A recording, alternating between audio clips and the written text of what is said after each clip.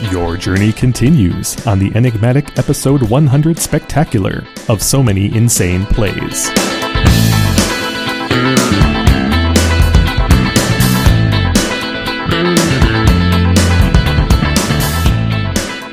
All right, let us begin a quadrifecta of red cards that, well, obviously, much like every one of these cards in Alpha, they each have something noteworthy to say about them. The first one is Goblin Balloon Brigade. A single red mana gets you Summon Goblins. Red : Goblins gain flying ability until end of turn. Controller may not choose to make goblins fly after they have been blocked. And they are 1/1. There's a lot in that single activated ability there from a textual standpoint. This card is, in my opinion, deceptively good. This card is just really, really strong by Alpha standards, by cheap creature standards in Alpha. And I think there are plenty of people who rightly appreciate this card, but I still think it's actually underappreciated within the context of Alpha and maybe old school. I have a lot of affinity, even though I'm not like a Goblins player at heart. I have a lot of affection for Goblin Balloon Brigade for many reasons. So, Kevin, this is the first Goblin we get to review. Yeah, of a short list. of a short list. A very important tribe in Magic. But there's only 2 Goblins, not in addition to the Goblin King, in the entire set. Mm-hmm. So there's Goblin Balloon Brigade and Mon's Goblin Raiders. Now, Mon's Goblin Raiders is a common, and this is an uncommon. One of the things that I think we haven't really touched on too much, we have mentioned, is you talked about what you call them, the Jeskai Lords? No, you call them the Grixis Lords. The Grixis Lords from Alpha, right? Yeah. And the Grixis Lords have very few things to lord over in Alpha. It's true. Right? I mean, Lord of Atlantis has Merfolk with the Pearl Trident, that's it. Zombie Master has, what is it? Scathe Zombies and Scavenging Ghoul. Is that even a zombie, or is that Summon Ghoul? I thought it had been eroded to a zombie. Let me double check. No, I'm talking about in Alpha. Yeah, no, I know it. Just a moment. Scavenging Ghoul is now a zombie by today's standards. It's a Summon Ghoul in Alpha, so yeah. So in it Alpha, wouldn't have been applied. Yeah, right. It has one zombie to lord over. Yeah. Goblin King has 2, which is notable. But Goblin Balloon Brigade is probably the best. What should we call them? Servant to these lords? Should we call them rank and file? Yeah, rank and file. There you go.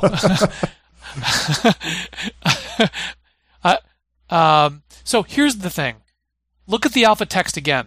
It says red : goblins gain fly. I was going to ask you. So what does that mean?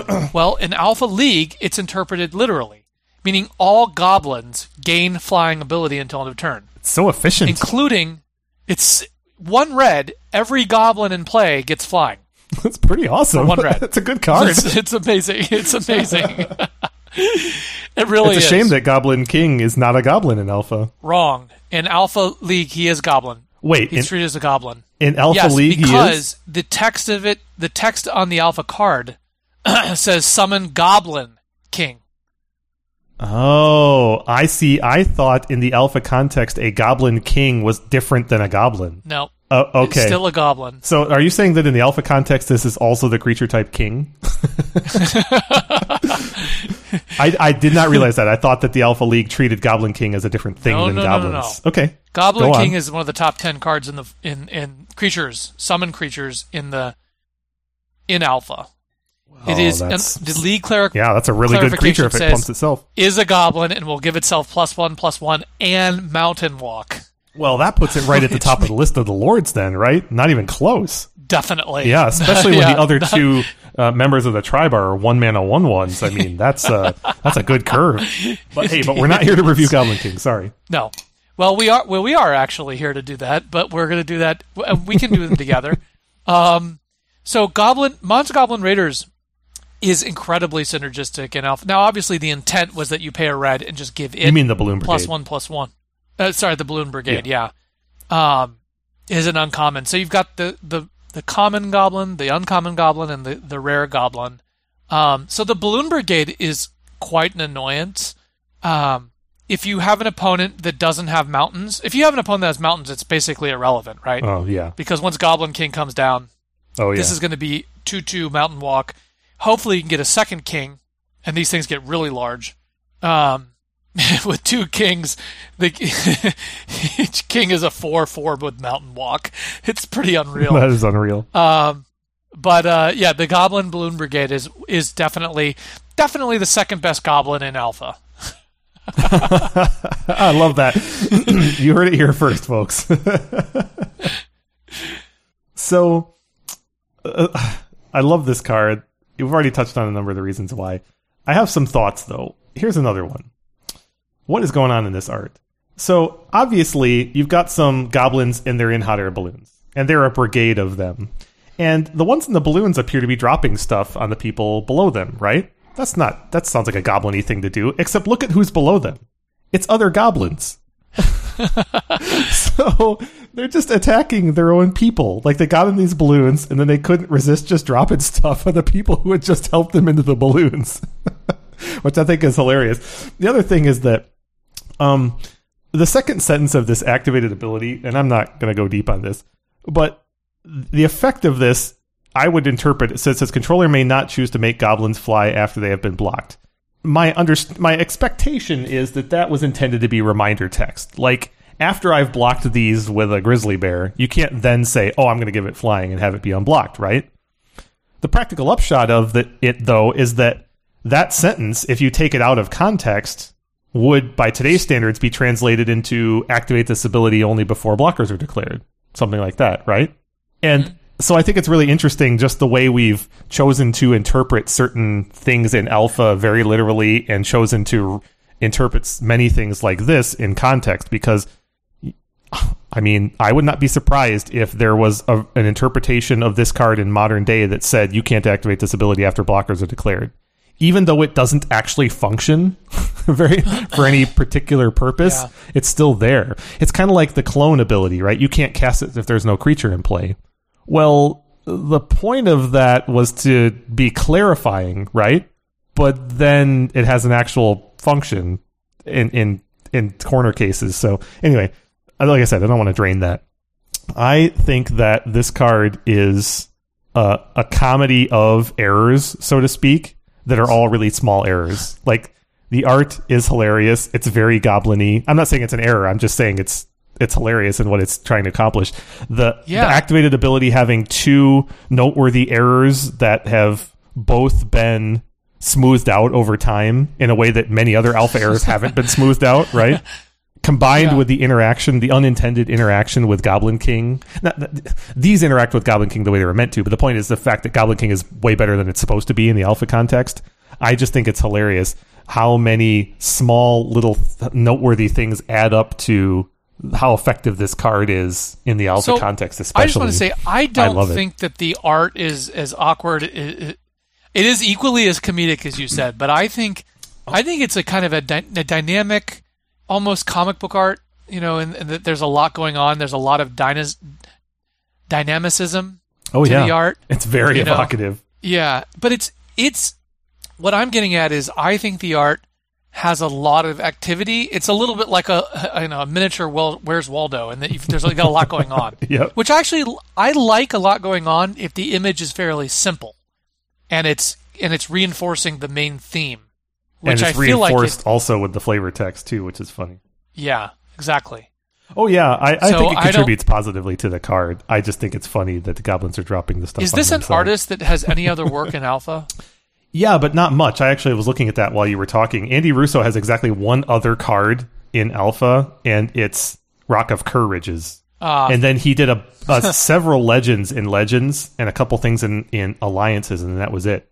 So Andy had a short career in Magic, but a couple of really noteworthy things in Legends. Where we were reviewing Legends, we'd be talking about Bartel Runax, Barktooth Warbeard, Jacques Lever, Rasputin Dreamweaver, like Vivictus Asmati. Lots of bangers. Yeah, Vivictus Asmati has amazing art, as I recall. Yeah. Yeah, so Andy did some classic stuff in the short That's amount the one. of cards. That's the dragon with the fish face, right? I guess yes, that is accurate. So Goblin King, I just think is immensely powerful. I think it's one of the best top 10 best creatures in Alpha League. Let me read it because sure. we've already alluded to it, but it's 1RR, Summon Goblin King. Goblins in play gain Mountain Walk and +1/+1 while this card remains in play. And it is natively a 2/2, but as Steve was just describing, if its ability applies to itself, which the alpha verbiage seems to suggest... Goblins has such a storied history in Magic. I remember when Legacy was created as a format, Goblins was almost immediately one of the best decks. With Goblin Lackey, Goblin Ringleader, Goblin Warchief...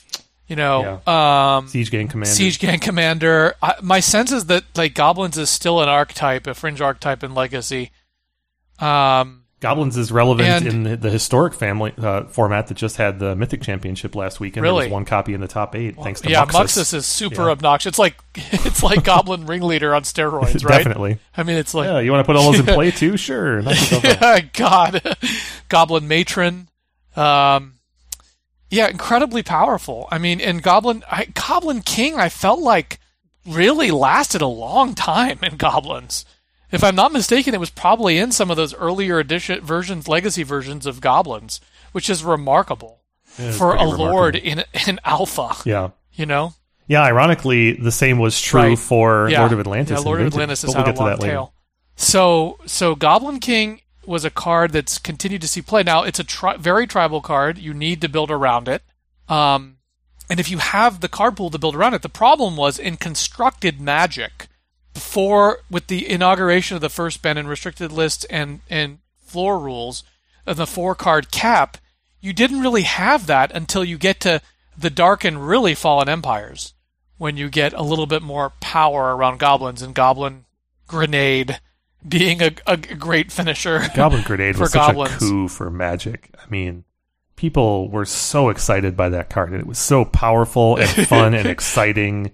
And I just remember all the excitement and the initial play and the various ways that Goblin definitely Grenade one of the manifest. best cards from Fallen Empires. Cool a lackluster set. Yeah. But I think that's right. I think Goblins is kind of an enduring tribe in the history of Magic, and I'm trying to remember if anyone had it. You know what? Didn't Goblins didn't it spike a couple of Star City Games Power 9 events, if I'm not mistaken?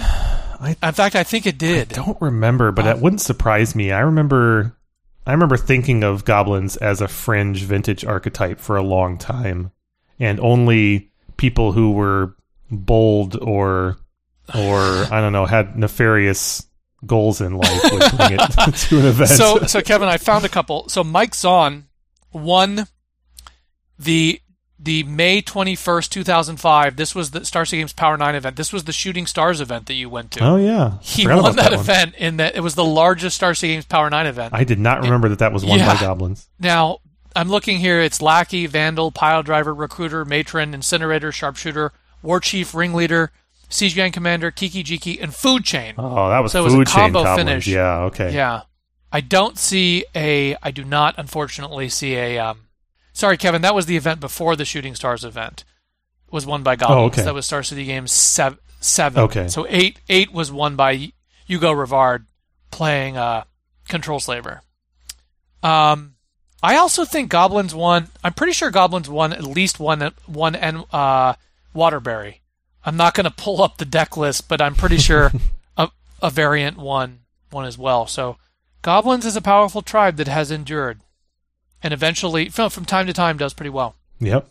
In any format that it can function in, it seems like a relevant player. I forgot that Pile Driver was one of the key because it was protection from blue. Yeah. And then it got +2/+0. I wonder if that's good enough for Contemporary Legacy. I don't think so. Let me pull up a Legacy. Contemporary Legacy has a lot of interaction, and there's a lot of downward pressure on creatures. So I don't think so, but I could be mistaken. I'm looking. It looks like there's quite a few. Wow, even this month, Kevin. So I'll just pull this one from September. Here's a Goblins deck. Legacy. It's Incinerator, Chain Whirler, Crater Maker, Lackey, Matron, Pile Driver, 2 Pile Drivers, 2 Ringleader, 2 Warchief, Mog, War Marshal, Munitions Expert, Muxus, Skirk Prospector. That one's low power. Sling Gang Lieutenant. I don't even know what that one is. Are any of these lords? I don't think No, they they're are. not. The Prospector's there to power out Muxus since it costs 6. And then the Sling Gang Yeah. is one. It's a 4-mana black one that puts, I think, 2 goblin tokens into play, and you can sack them to do damage. Well, So it's this like a one mini won Siege Gang commander. a Legacy League. It says MTGO Legacy League. I don't know what that means. Is that That's the same because as it has first through 8th? No, but it has first through 8th place. that's probably just okay. MTG. Yeah, this one that went Goldfish's 5-0. ranking. Yeah. There's a little bit Well, there different. you go. Muxus Goblins Yeah, in still a thing. Legacy. But with 0 lords these days. Well, that just goes to show you that the effects of lords and tribal synergies in Magic have graduated from just power and toughness to things that generate cards and or mana advantage, right? That deck is filled with things that allow goblins to cheat on mana in Lackey and Prospector and Muxus, right? And as well as things that give card advantage like Ringleader and the things that produce tokens. And so the notion of just pumping power and toughness has gone by the wayside in favor of those other effects. All right. There's one other thing I want to point out Fun. too, and that's the art. So the art on Goblin King it's just fantastic art, right? So good. And I like the fact that it is ostensibly this king is in the dark or in the dark setting, but with light reflected on both sides of its body.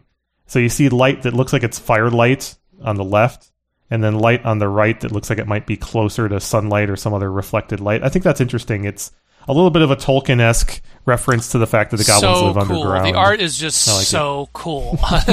It's very Drew Tucker-esque. It's a little more well-defined for my Drew Tucker tastes. But it does have some nice well-defined. abstract imagery in the background. Even the figure is weirdly rendered. I mean, the mouth, the I guess. I mean, yeah. The stalactites. It has some weird proportions. Stalagmites. I'll give you that. Yeah. Yeah, it's not quite Drew Tucker, but... All right, let's move on next to another red card, and another pairing of red cards that are noteworthy in their pairing, I think. This one is Granite Gargoyle. For 2 red, you get Summon Gargoyle. It says simply, flying, semicolon, red, colon, +0/+1 until end of turn. And it's a 2/2. Granite Gargoyle is part of a triad in Alpha that's pretty famous, in my opinion. And that is 3 mana red creatures that are 2 red in their casting cost and 2/2s. And they span common, uncommon, and rare. And this is the rare one. The other 2 are Uthden Troll and Grey Ogre, which we'll get to next. So this forms... Granite Gargoyle is an interesting case, in my opinion, because while red is not...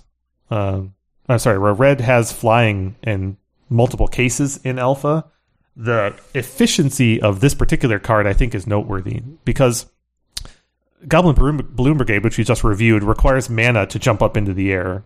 Then there's Rock of Courages, which is just a 3/3 for 4, matches up with Phantom Monster, and then there's, obviously, Shivan Dragon. Now, this one being a 3 mana flyer is actually unusual for red in modern, by modern standards. Red doesn't get cheap flyers anymore. And so it's noteworthy to me that they strongly committed to red as the secondary flying color in Alpha in the form of creatures across all rarities, whereas blue is obviously the more prominent flying color and also has the flying enablers like jump and flight. But this is just an incredibly efficient red flyer. And the fact that this trades profitably with a Hypnotic Spectre, I think, is really noteworthy in the purely Alpha context. And also of note is the fact that this has a activated ability to pump power and toughness, and we didn't talk about it much vis-a-vis Fire Breathing and Frozen Shade, but this one actually adds the language until end of turn, which Frozen Shade and Fire Breathing lack, in addition to others, like, for example, Blessing. Yeah. Oh, no, I'm sorry. Blessing has the until end of turn one. What's the other one that doesn't have it? It must be one of the elementals. Anyway, it's not a given in the Alpha context that until end of turn is written there, and you could make a case through a pure literal reading that it sets a precedent for the other effects, but I'll let you talk to that. Well, I don't think there's actually much to add to what you said. I think it's clarified here, and it's not ambiguous. I think what's weird about this card, Kevin, by the way, the artwork is awesome. It reminds me of the figurine in Ghostbusters. Very much so, yeah. Yeah. But what I think is interesting is that the pumping from toughness is really what's unique about this card.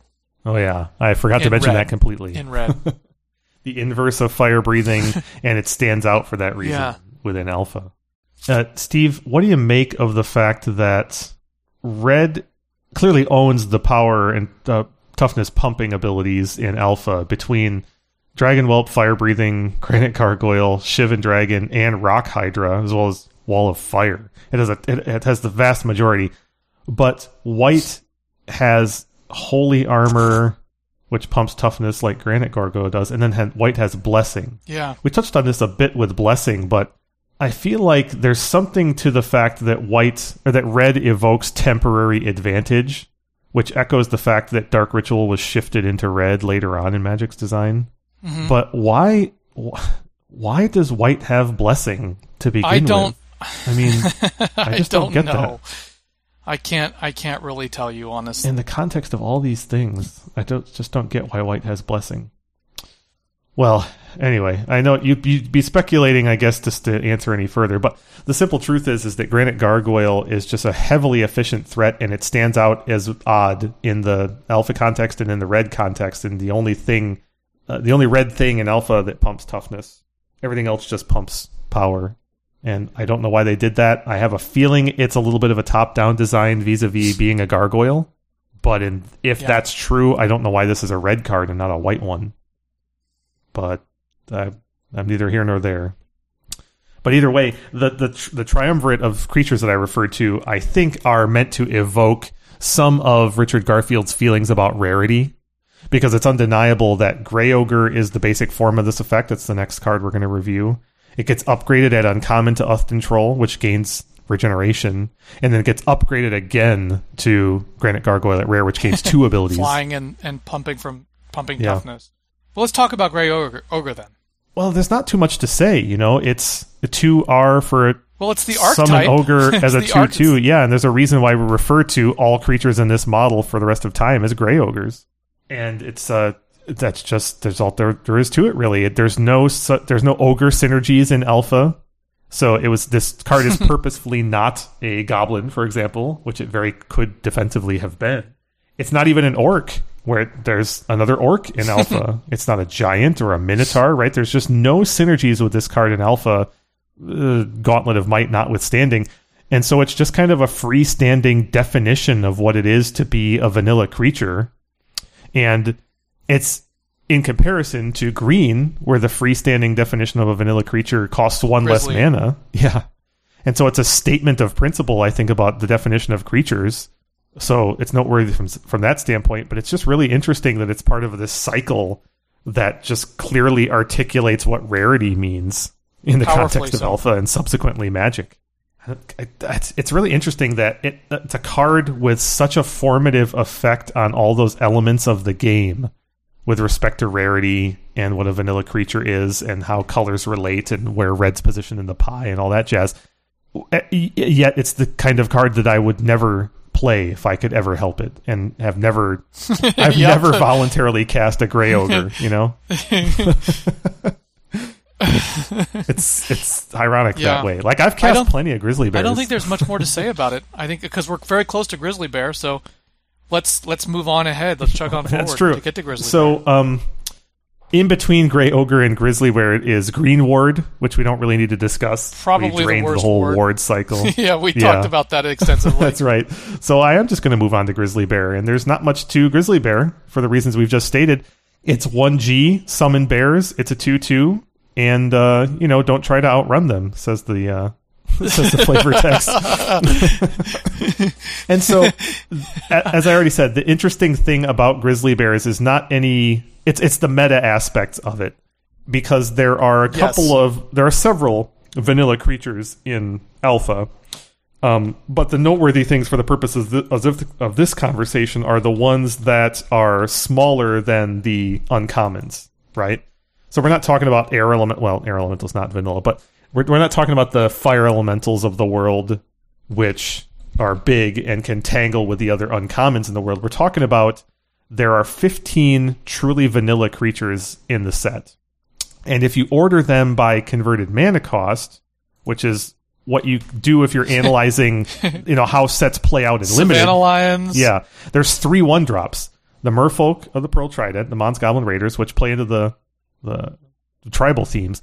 Then there's Savannah Lions, which is very noteworthy, and cements white as the aggressive weenie color. Sans tribal synergies.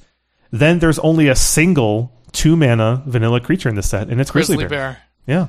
And it's Keep going, though. I want to hear the rest. Well, it sets the stage because the next ones are all 3-mana ones. There's 2 in red, Grey Ogre and Hurloon Minotaur, which is another comparison that we can talk about.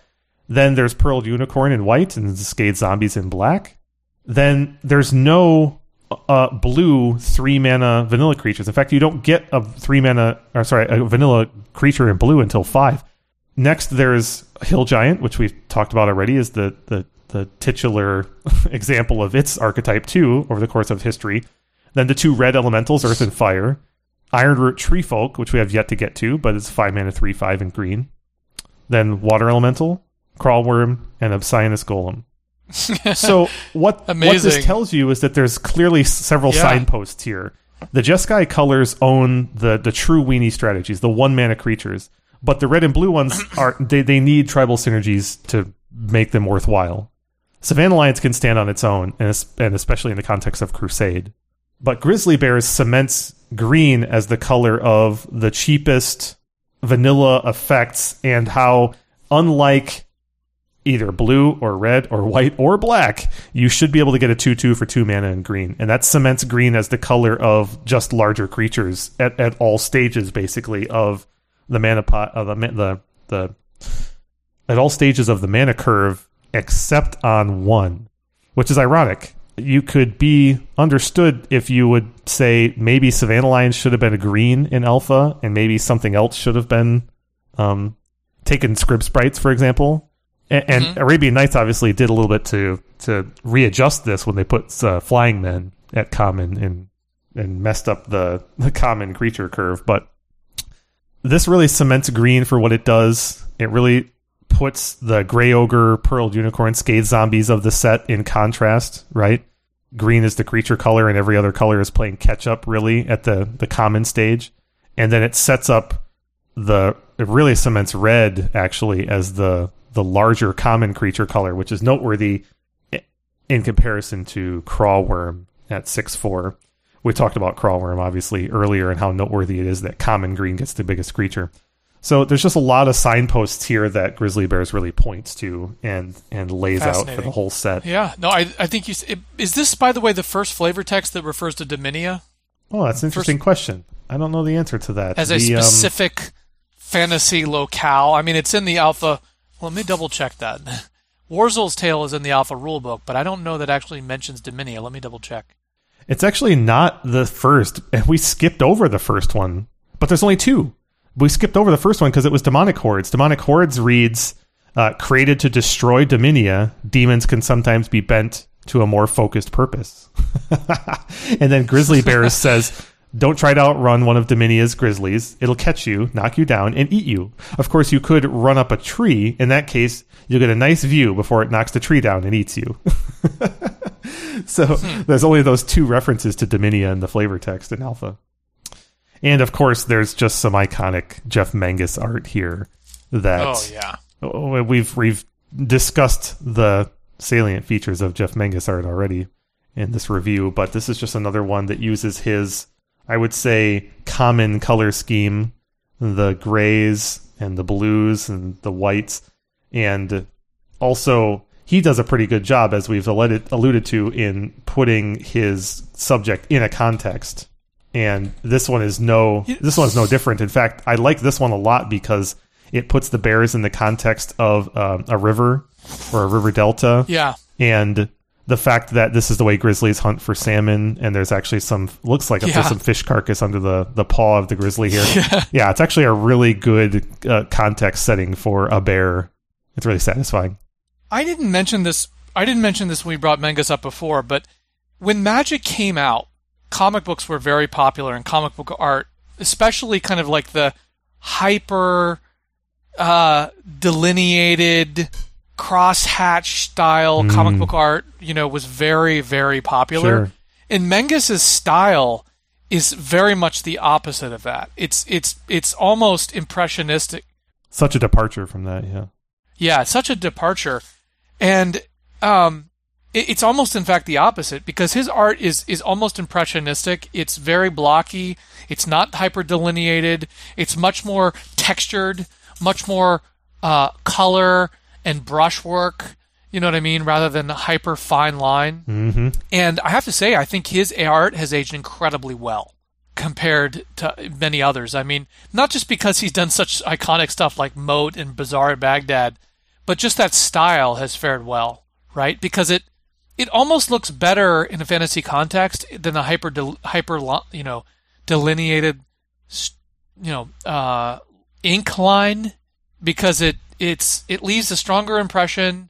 It's maybe less figurative, but it works better for the colors and the texture of the art than if you're trying to get like work. You know what I mean? Like look, for example, at some of Melissa Benson's work. She has a much finer line. You know what I mean? Oh yeah. But if just looking at the grizzly bears, like the grizzly bear itself, the color and the texture of the fur, all of that is so much more because of his brushwork, right? Totally. If you did a fine line, you don't get that in the same way. So I think Menges is one of those artists in the original 25 that's really aged well. Yeah, I love it. And I think I've heard some people criticize his work, especially in Alpha, for being very monochromatic. And I would say that it's definitely true that the bulk of his work you can identify just on its color scheme. But in my opinion, that is not a negative. It seems his use of color, I think, is appropriate in every case. And it doesn't look forced, and each piece has its own appropriate setting and appropriate little tweaks to the style. Like the grizzly bear example, yes, the fur texture is fantastic. At the same time, his water texture is incredibly good. Like the little splashes of water in front of the bear are just they're so convincing to me. As in contrast to the sky and the mountains in the distance and the trees. Yeah, I'm with you. He does just a lot with a little, in my opinion.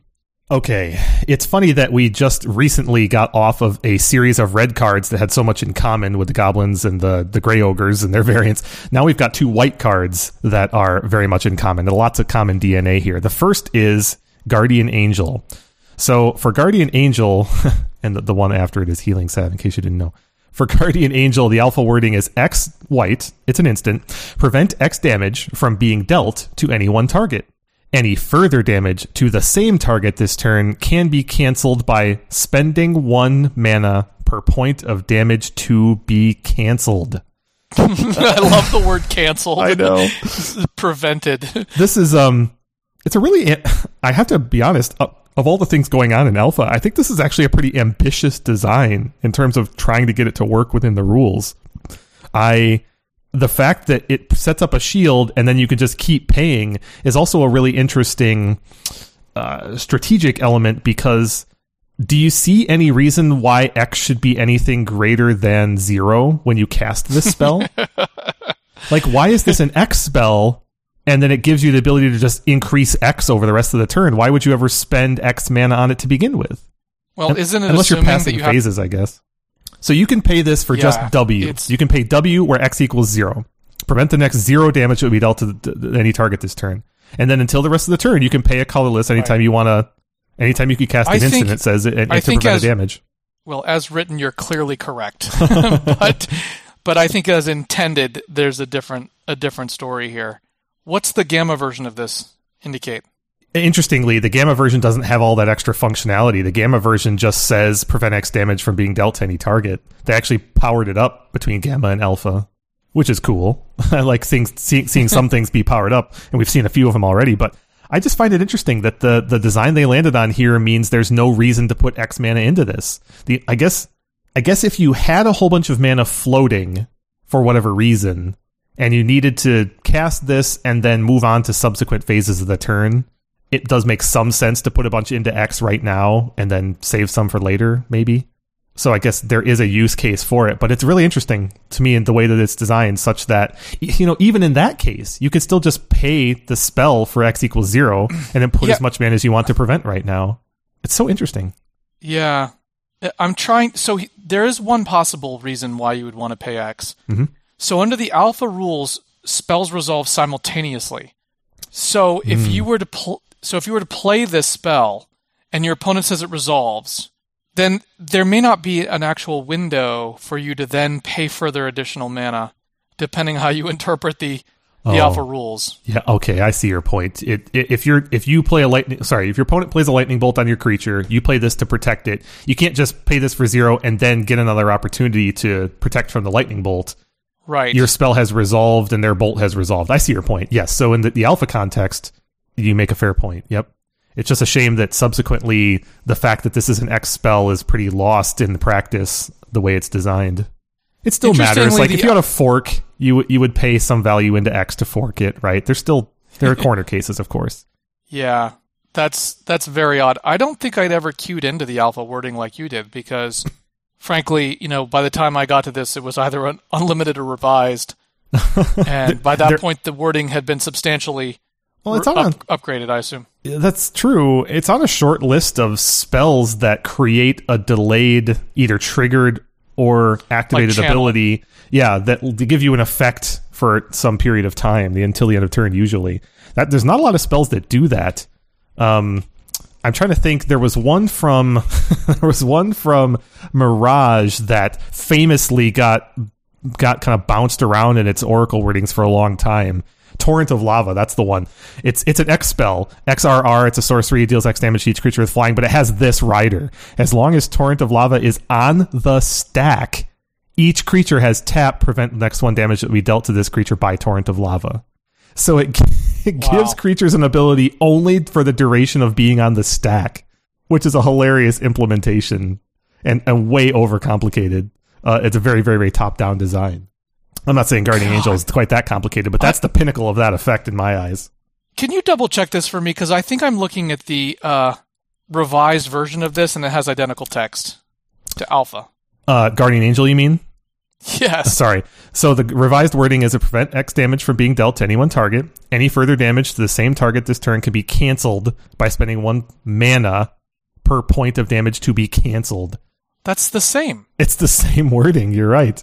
What's the difference? The alpha wording says any further damage to the same target. Yeah. 1 mana per point of damage to be canceled. Yep. It's exactly the same. Isn't it amazing how such a terrible wording persisted all the way to alpha? I'm sorry, all the way to revised. I don't believe that. Yeah, and that was the final printing of this card, by the way. So there is no. It didn't even make it to 4th edition. Yeah. The Oracle works just like you said. The Oracle's much more elegant. End of turn. Yeah. You may pay 1 at any time. I don't think I ever realized that until you just pointed it out. This card is much better than I thought. Yeah, it's just way more powerful than just X prevent damage. Yeah. Yeah. It's way more flexible. The more you know. And it can produce some powerful tactical advantages and put your opponent in a really tough spot, right?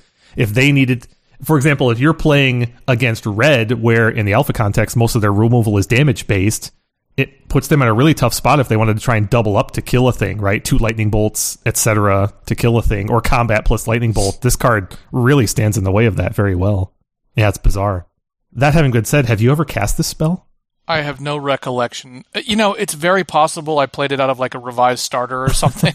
Yeah, I'm in the same boat, but even I remember pulling one of these early in my revised days, and it's a common, so they were all over the place. This was one of those cards that was just trash to me. I would just throw it on a pile whenever I opened one. Did we all just underestimate it? Did we all just? Well, I guess collectively, it may be a little better than we thought. I think that's a fair way to assess the thing. But at the same time, it's still just damage prevention, and it's not an efficient way of doing it. Right? Scaling up damage prevention at the same rate that red scales up damage is inherently inferior. Just by definition. It's to a single target, so that too. If it's the target is a creature, it's unlikely to be targeted again, so it's not a big deal. That's right. In order to make this card any good, you would have to, I think, make it more broadly applicable. It would have to protect all your creatures, for example, or multiple targets somehow, or it would have to present more damage than the mana you put in. For each mana you put in, it prevents 2 damage or something like that. Damage prevention is just so inherently weak. And by the way, today's implementation of this kind of thing very frequently doesn't prevent a given amount of damage. It just prevents all damage, right? Prevent all damage to this from that or whatever. or just straight up protection or indestructible. Like, this effect has gotten a lot more powerful and more absolute in modern design. I think we should move on to the next card, Steve, by comparison, right? Because the next card is Healing Salve. Actually, before we do, we should note that the art on Guardian Angel is paired with Paralyze. Oh, right. I forgot about that. Yes, thank you for bringing that up.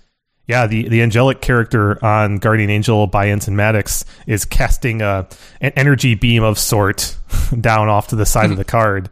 And then if you hold that up next to Paralyze, you can see that same beam affecting the creature. And this is one of at least 3 artistic pairings in Alpha. Yeah. That I'm aware of. Thank you for bringing that up. I would have skipped that. Interesting, too, that the effect of the Angel's beam here has nothing to do with damage prevention, right? It's tapping a creature and keeping it tapped, which would have been a much more powerful effect, right? If this Guardian Angel had actually had the effect of Paralyze, it would have been a way better card. Much like Frost Lynx and its ilk, which are still printed today. So Healing Salve. Healing Salve needs no introduction, right? The alpha wording for Healing Salve is simply, it's W, instant, gain 3 life, or prevent up to 3 damage from being dealt to a single target. Pretty elegant wording. And we've alluded to it already a number of handful of times, right? It's one of the boon cycles, arguably the weakest one by a lot of measures. At the same time, it's far more efficient on a mana to effect ratio than Guardian Angel is, right? Which says something about Guardian Angel. Right. And this kind of effect, so Healing Salve has been printed a number of times. Like, it was printed in the ABU revised 4th edition, etc., printed with the first new art that it got was in Mirage, which is wild. It wasn't in Ice Age, wasn't in Tempest, but it was in Mirage and Saga. And then it was in 5th, 6th, 7th, and 8th, which means it's legal in Modern, and then a couple of reprints thereafter. But the last legit printing that made it legal in a format was 8th edition, which is what makes it legal in Modern. So this followed a pretty common trajectory, right, of cards that we thought, that R&D thought were staples of the game, so to speak, and then have learned better since then. Hasn't been reprinted since 8th edition. This is another one of those ones where the alpha wording is actually pretty spot on. It's not too bad. Yeah, it's not, I mean, it's a modal spell. Mm-hmm. It is interesting, I think, how much weaker this is than the other boon. I mean, it's just so far behind the other ones. It's a bit astonishing. It really is, and I don't think we need to reiterate that, since we've covered the other boons pretty thoroughly already in circumspect manner in some cases. But yeah, it's undoubtable. I mean, this one just doesn't compare at all. It's in fifth place by a mile. Obviously, they just wanted to keep everything at 3. The thematic was more important than balancing them by power. Yeah, exactly. You know, it's interesting. Balancing them by power, keeping the theme at 3. The Gamma version of Healing Salve doesn't let you prevent damage. The Gamma version of Healing Salve is just gain 3 life. So obviously the thematic emphasis was there in Force in Gamma, and they realized even then that it was just way underpowered. Not powerful enough. Yeah. Amazing. Yeah, it's a real shame. I mean, can you think of a way to make Healing Salve a relevant card? Like, in the alpha context, if you were trying to balance things better than they did, obviously there's just nothing to be done with Ancestral Recall. You can't cost that card the way it is. It has to cost 4 mana or whatever. But is there anything you can do in a white context for 1 white mana at instant that involves the number 3 that you can think of in alpha? Like, it could be put 3/1/1 white soldiers into play, right? That's not bad. Yeah. That would be pretty efficient for 1 mana. That would be very really good for 1 mana. And that would be in a white color pie context. Preventing damage and gaining life just for 3s, it just need not apply, basically. You know what makes me laugh is Pollen Remedy. Pollen Remedy, what about it? Well, it's prevent the next 3 damage to be dealt, divided among any number of targets. That might be the trick. Oh, the power up. Pollen Remedy from, what is that, Plane Chase? Shift. Plane Shift, excuse me. And it has kicker, sacrifice a land. So if you kick it, it prevents 6. But that's a good idea. But if you're able to divide it, it could potentially be a 3-for-1. That's right. It makes combat math a lot harder for your opponent than that. Right.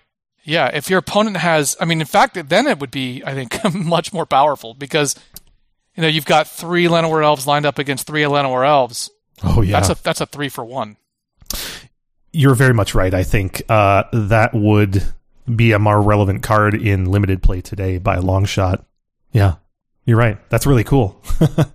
and depending on the design of the set, how the creature's power and toughness matched up commonly. Like in a set that had Morph, like Scourge, the fact that players frequently had 2/2s lining up against one another would amplify the effect of that. That's very interesting. Yeah, good recommendation.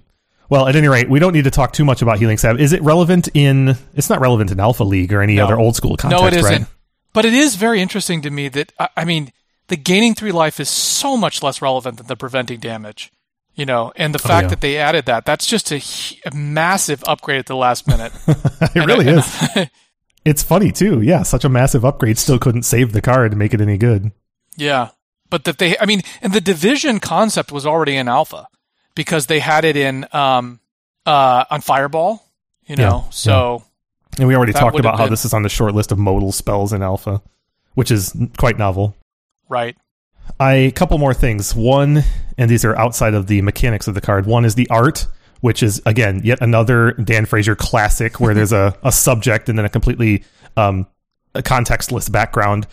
Well, even especially noteworthy here because there's apparently feminine hands that are reaching through the contextless background, which is really inexplicable to me. It's the same medium, though, whatever that medium is. Exactly. It's in that swirl art medium. And again, I've seen that. I mean, I remember being in an art class, you know, probably in middle school or high school, where you created a vat of that swirly painting, and you put or that material, that art paint, and then you just put the paper on top of it, and it creates a nice pattern like that. And that's just a hallmark of Dan Frazier and Alpha, right? Absolutely. This one I think is especially egregious, though, just because the subject is reaching through that background, which is inexplicable to me. I don't get it, but hey, whatever. Well, you know what it reminds me of? It reminds me of a David Lynch curtains in Twin Peaks. Oh, nice. Because the hands are just... Yeah. I like how her nail polish is coordinated with the background, and also, is it interesting to you, Steve, that the salve itself is black? What a strange choice. You could be excused for thinking that a black salve in the context of high fantasy is not a good thing, but that's just an interesting choice. Like, if you were to smear something that color on me in a high fantasy setting, like in Lord of the Rings, I wouldn't necessarily trust it. But who knows? Maybe it's just made of blackberries. You know, maybe it's just a nice deep purple instead. It's hard to put too much into that. It could be. I mean, it could have just been to make it more visible in the art too. Like if it had just been a white substance in there, it would have been a little hard to visualize, I think. Yeah. That's interesting. I also want to note that this card is historic. This card is probably the most mispronounced card in Alpha because for those of you who aren't noticing it, the word salve has a silent L. It's pronounced without the L. And yet there are just a zillion people in this world who will call this card Healing Salve and do so every time. I think I have something in between. I don't know the genealogy of the word salve, so I can't speak to it any more than that. And I also recognize that it's definitely a colonial approach to language to just mandate that is the correct pronunciation. But it's the way I learned it, and it turns out it's the way it's written in the books, from at least the books I read. So, at any rate, I find that interesting. You are correct. I think the best kind of correct. Yeah, I think this is probably the most mispronounced card in the history of Magic, partially simply due to its age, of course. Very likely. Although there are a number of interesting, variant pronunciations on staple Magic cards over the years. There's a lot of competition for that. Oh, absolutely. There's a little competition, yeah. All right, it's interesting. Healing Salve, so poor at its place in the spectrum, and yet so interesting to talk about. This next card, there is no lack for interesting things to say about this next card. Okay, we're talking about Helm of Chatzuk. It's an artifact. It's a single colorless generic mana, mono artifact. It says, 1: you may give one creature the ability to band until end of turn. Now, there's a couple things we've already covered about what it means to be a mono artifact, right? It taps to activate, so it's only once per turn. It's a single mana, which means it's very efficiently costed. It gives banding until end of turn, which is, in my opinion, still pretty powerful, and actually one of the more powerful implementations of banding. I have never cast this card or activated it, even though I owned several of them in a revised context in my life. Banding, while it has some powerful implementations, mostly in limited, was just never that attractive to me. What's your association with the helm? Well, I am in a similar spot as you, Kevin. I don't believe that I have ever actually cast this card or activated it. But I have to say this podcast and my engagement in this COVID year with Alpha has given me a greater appreciation for the card. I think part of the reason that folks may not be aware of this card is because banding has been, I think it's fair to say, kind of jettisoned out of Magic. It's been discontinued as a concept, which means that, it's not something that's been played in any constructed format in decades. And Limited really didn't exist as such until really about Ice Age, around the time banding was on its way out. And banding is obviously incredibly complicated. But banding is, as we have discussed, starting with Banalish Hero. So let's review the other banding creatures for a moment. Mm-hmm. Kevin, why don't you do that? Yeah, so there's not a lot of banding in Alpha. Don't get us wrong, right? Obviously, it started with Alpha, as everything did, and it lingered through Legends and beyond. We've talked about Banalish Hero, the most basic one, a single white mana for a 1/1. There's Mesa Pegasus, which is the flying Banalish Hero for 2 mana, also in white. Then there's Timberwolves, which is the green Banalish Hero, right? At rare for some reason, just as to establish the color pie. And then the Helm. That's it. You've got 2 white creatures, a green creature, and this Helm. That's the extent of banding in Alpha. And what our conversation established is that the thing about banding is it's not something you can use on a kind of one-off basis. The real power of banding is derived from having all but one of your creatures in having banding. Mm-hmm. So to play a banding deck or any strategy built around banding really requires you to have a high density of it's a little bit like playing Paradoxical Outcome. You need a high density of artifacts, right?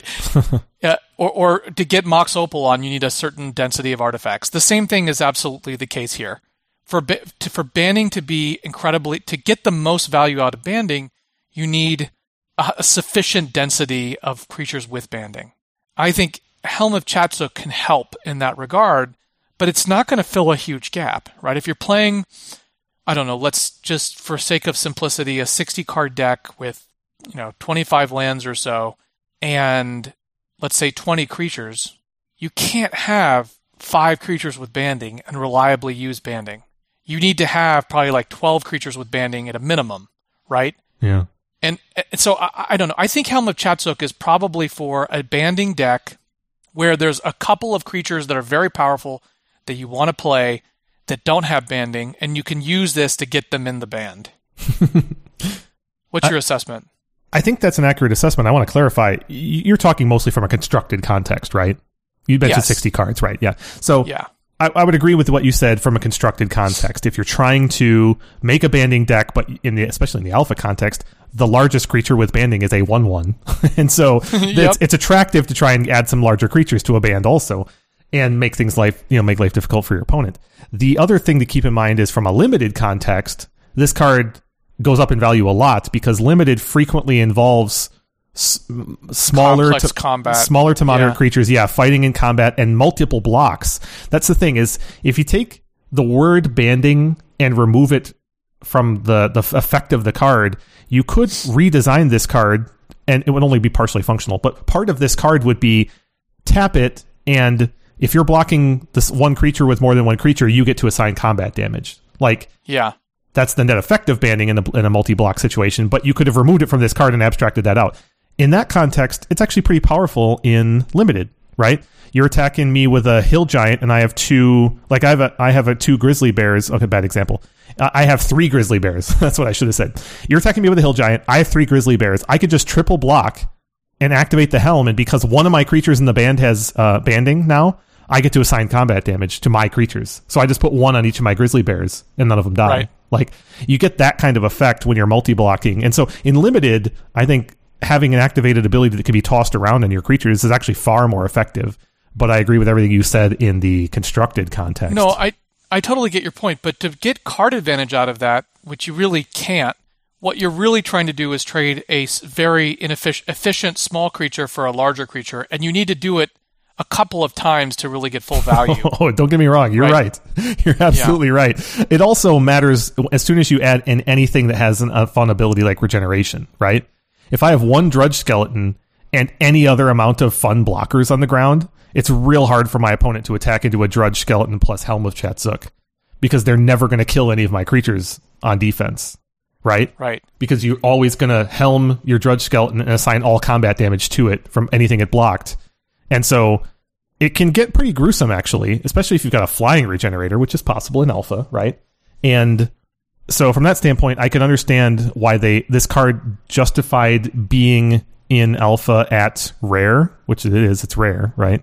But honestly, I would argue that not all of the rarities in alpha are well considered in terms of limited play, of course, but using today's lens on it, I think it justifies being at least an uncommon from a limited standpoint. At that same time, again, it was a really disappointing rare to open. Right. I want to make a comment about this differentiation between constructed and limited. Now, obviously, the analysis that you had is incredibly valid, but from a design perspective, there was no concept of constructed or limited. In fact, was all kind of in between. It was all kind of in between in the sense that Richard Garfield and the other play testers, conceptualized Magic as a game in which players would have a limited card pool. Oh, yeah. But there weren't really kind of defined deck construction rules in the way that we understand it now. And in particular with kind of anything that you can get, right, online or on eBay, and also with 4-card maximums. Yeah. So it's hard to know what the design intent here was. I think it was probably somewhere between what you and I said, right? Yeah. Richard Garfield wasn't thinking about 60-card decks because that wasn't a thing, right? It was thinking about 40-card decks. Even a 40-card deck. I know, but he was thinking about the limitations of banding within the set, as you said. He was thinking about the fact that you simply cannot have very many banding creatures. Also, this gives bandings to colors other than green and white, which we should have said before, right? Right. And it's especially relevant in the context of like a Dredge Skeleton, like I said. Exactly. Yeah, you're right. So it's not fully my point, and it's not fully the 60-card example you gave. It's somewhere in between, and the reality is, I think it's okay. It's an okay card in that context. You're playing with limited supply of cards. Even in a 40-card deck, right, you still need... Basically what you said is right, that Helm of Chatsuk is just a way to get over against their best creature in combat and trade your worst creature for their best a couple of times. Mm-hmm. It probably doesn't even go into a banding deck, because if you have a Banalish Hero deck, probably something like 60 to 80% of your creatures at a minimum are going to have banding. And so you'll have the sufficient majority that you can bring a non-banding creature into the band without having to boost it through this. So I think this really is a kind of I don't know, banding is so interesting and weird, and it's hard to analyze because there are so few creatures with banding. And the 4-card maximum, frankly, killed banding as a concept from the original design of Alpha. That's true. Because you just couldn't build, even in Standard in 1994, a Banalish Hero deck, which would have been fascinating to see, right? Just like it kind of killed the Plague Rats concept. You're talking about the 1822 distribution, right? Right, impossible. But it would have been, without 4-card maximums, it would have been easily conceivable that once Type 2 was created, why couldn't someone make a competitive Banalish Hero deck, right? But there are all sorts of problems. You don't want people playing 20 lightning bolts. So, anyway. Well, and to your point, banding never took off. There are only 49 cards in the history of Magic that even include or reference banding. Some of them are silver bordered, so you can knock that down a few. There's a whole cycle of lands in Legends that are garbage. So when it comes right down to it, and we've talked about this before, banding is on scant few creatures. They're almost all white, and they're almost all in the early days of Magic. But part of the point I'm trying to make is that I think the design intention and experience around banding was never manifest once constructed became a thing. Yeah. And I think that's partly why it went away. But also, if the playtesters had designed Alpha with an understanding of how constructed would evolve, I think there would have been many more creatures with banding designed. Or they would have jettisoned the concept altogether. It would have been one of the two. You wouldn't just have banding on 3 creatures, is what I'm saying. Agreed. Totally agree. I think that's unlikely. Yeah. Totally agree. Yeah. All right. Well, enough on the... Oh, sorry. One other thing. Art-wise, Mark Tadine. The art's cool. It's actually a pretty menacing helm. It's a stunning piece of artwork. It really is. It's amazing. It's interesting. The Gamma version of it, again, Alpha used kind of pop culture comic book art. The original Gamma art used the helmet from Neil Gaiman's Sandman comic. And the ultimate artwork is actually not far from that original image. So I have to think that Mark Tadine drew some inspiration from that in the first instance. But it's really an impressive piece of art. It's bizarre and unusual and weird, but I have to admit also that to my eyes, it's actually hard to... It takes a little bit of concentration to figure out which part is the helm and which part is the creature wearing the helm. There's some good indicators because a helm suggests that it only goes down to to the base of your neck and or maybe higher up. But in this case, it appears to do that, and there's a prominent portion of what I'm just going to call skin for this creature that's gelatinous and purple, and there's a similar gelatinous purple bit on the side of the face, which suggests that there's a big open bit along the jawline or the cheek line of this helm, and that this creature's flesh is purple. It's really fantastic. I don't know if Chatzuk is a thing that I've heard about at any other point in Magic's history. That's a great point. This is the only card that references. Yeah. I'm searching now for flavor text. I don't see any other references to it. I might be searching incorrectly. Yeah, Chatzuk is a thing. It makes me wonder if it's an anagram, like there's so many were in Alpha. Let me look up one thing real quick. Hold on a second. I want to see something. While you're looking that up, I just want to point out that we haven't really talked about it too much, but there's several anagrams in early sets of Magic, right? One of the more famous ones is Nevinyrral's Disc, which is an anagram of Larry Niven. And so I don't know this, but it's possible that Chatzuk is an anagram of some person's name that was a friend of Richard Garfield or one of the other devs. I don't know that. That's just speculation based on some historical precedent for weird sounding or spelled names in Alpha and early sets. It's also worth noting, since we'd like to talk about reprints, this card was in ABU plus revised 4th and 5th and never again. So yeah. Well, it goes in and out with banding, right? I mean, it was thought to be a staple at the original game and then taken out. What was the last banding card? Oh, I had that. I had that up for an earlier thing, and I don't have it up anymore. I think technically it was actually Greater Morphling, which kind of doesn't count. That's awesome. Which is Type 4 All-Star Greater Morphling. Yeah. Okay, but if you look for cards with banding and you sort by release date, then I gotta eliminate reprints. Okay, then the most recent printing of a card that references banding was in fact Greater Morphling, but before that it was Weatherlight. There were 2 white creatures in Weatherlight that had banding. And what were they, just to complete the trivia? Benalish Infantry, pretty good callback. It's a 1/3 with banding for 3 mana, direct callback to Benalish Hero. And Volunteer Reserves, a 2 mana, 2/4 with banding and cumulative upkeep of 1 colorless. Strange. Wow. Yeah. They still were not, even though they were printing creatures with banding pretty consistently in several of the early sets, they were just not investing in power level at all. What was the second one again? What was the title of that? Volunteer Reserves. 2 mana, 2/4 with banding and cumulative upkeep of 1 colorless. It's interesting that both of these creatures, this is probably something they realized earlier, is that the banding creatures were just too small in Alpha and they just died too easily.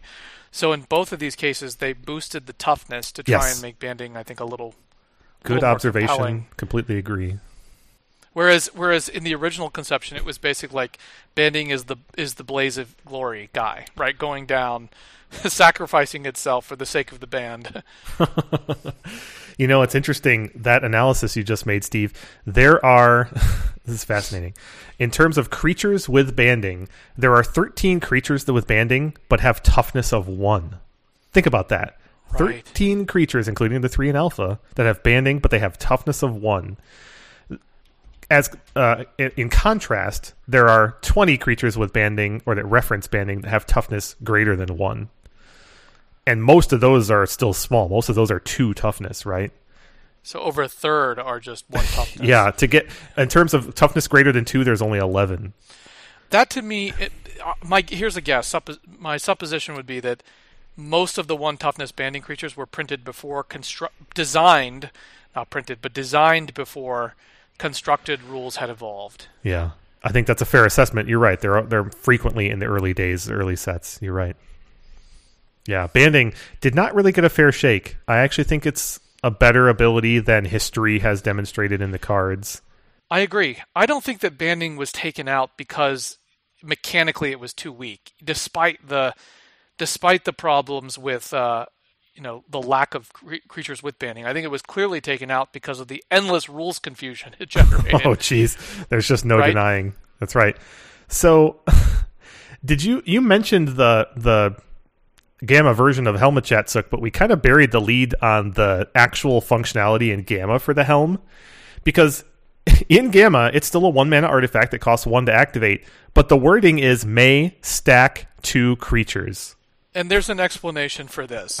The simple explanation is that banding was known as stacking in Gamma. That stands to reason, right? Because you end up stacking up creatures to attack or block. It's a pretty intuitive word, I think, in context. I think that's interesting. In practice, it says 2 creatures, and so the fact that you can give a single creature banding with the alpha implementation is actually slightly more powerful, because it means that if you had more than 1 helm in play, you could build a bigger band than just 2. But it is debatable what would happen if you had 2 Gamma helms in play.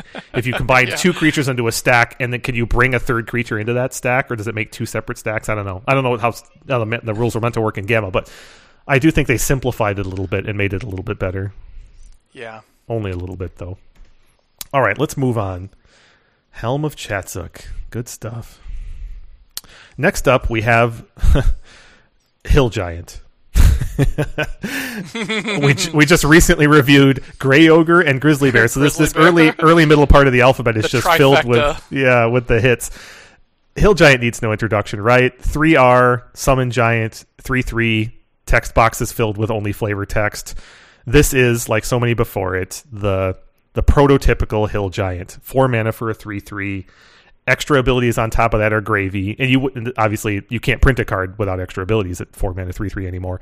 But this is the reason why we call those cards Hill Giants, and there's kind of not much more to it than that, right? I have to confess, I am dying to hear your description of the print schedule of this card. Oh, geez. You mean the how many times it's been reprinted, etc.? Yeah.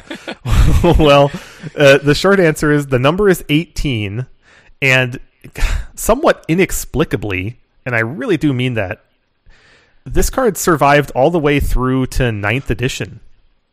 10th edition. Sorry, 10th edition. Sorry, I was looking at the wrong things. So it was reprinted at ABU, and then 4th and 5th, and then it took a little bit of a break. It wasn't in any of the big tentpole core sets, Ice Age, Mirage, Tempest. It wasn't in any of those. 5th edition, it was in Portal. Then it skips 6th edition for some reason, and then it's in 7th, 8th, 9th, and 10th edition, which I just can't understand. Like, it was already not good enough at those points. I don't get why it kept being reprinted, but hey, it was one of those cards that there was a strong commitment, and even deep into Magic's development, that this was a staple for the game. The Gatherer reviews on this are brutal. It's also interesting that it is in Portal. I mean, what do you make of that? Just a testament to its kind of staple role.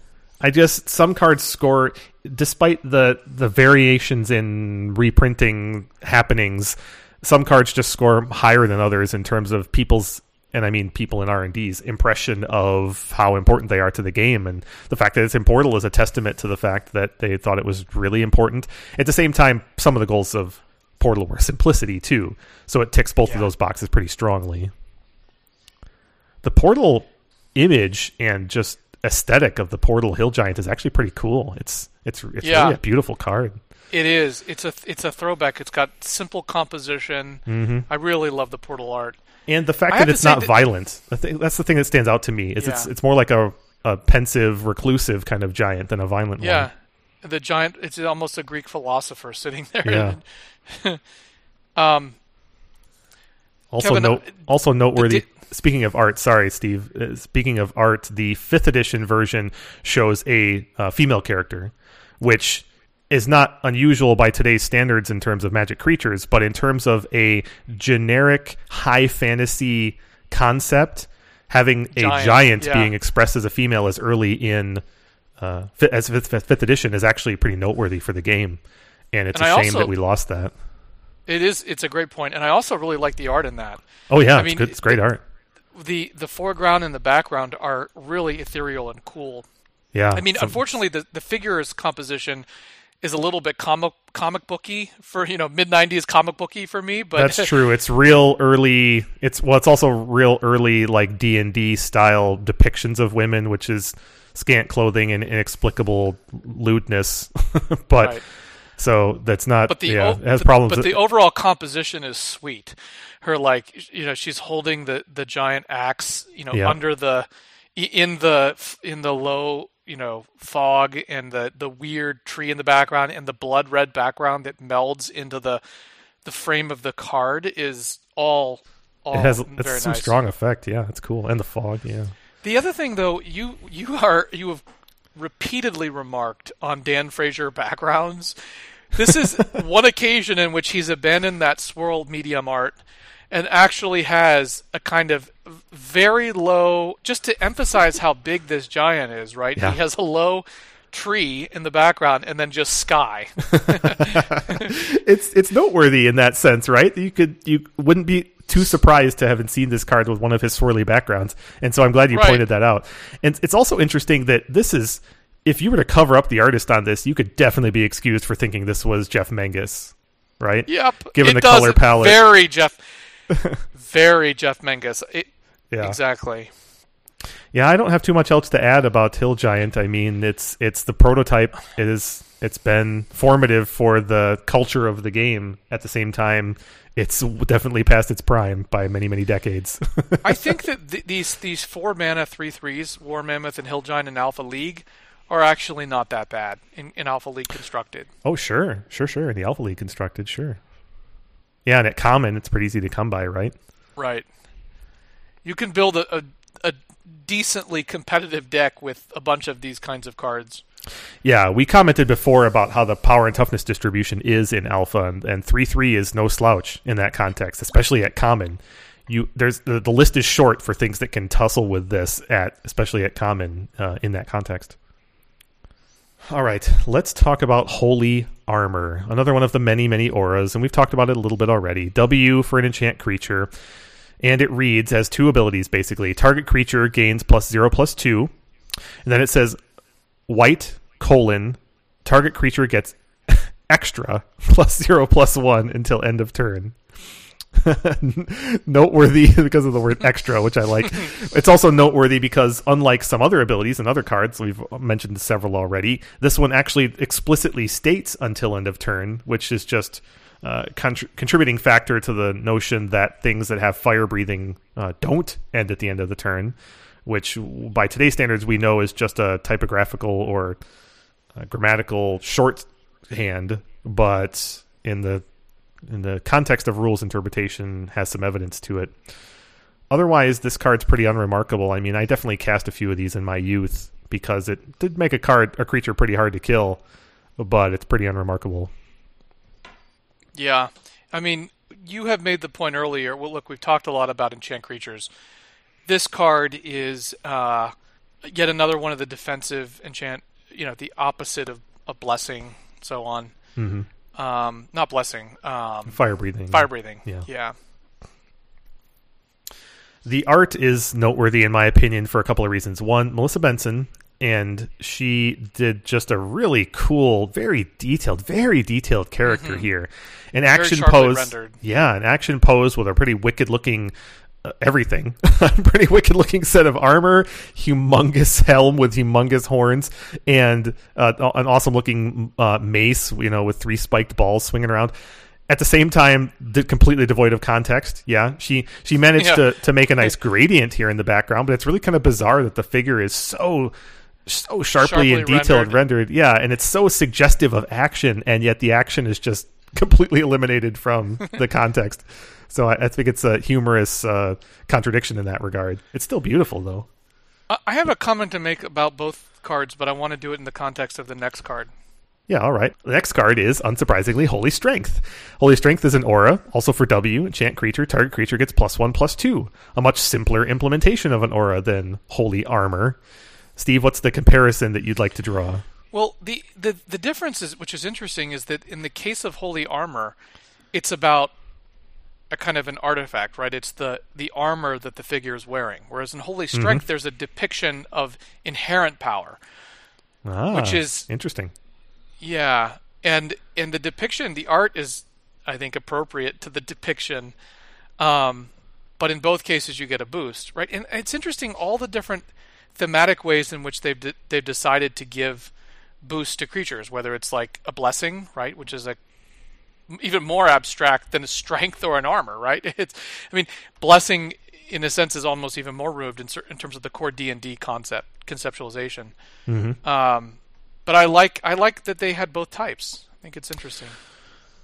The comparison you're making, too, is noteworthy from the standpoint of Gamma, because Holy Strength exists in Gamma, Holy Armor does not. Holy Armor is one of those cards that was added to the playtest file, or the card file, after Gamma to, well, I don't really know the reason, right? To just fill in more diversity of effects. And the original Holy Strength was just +1/+1.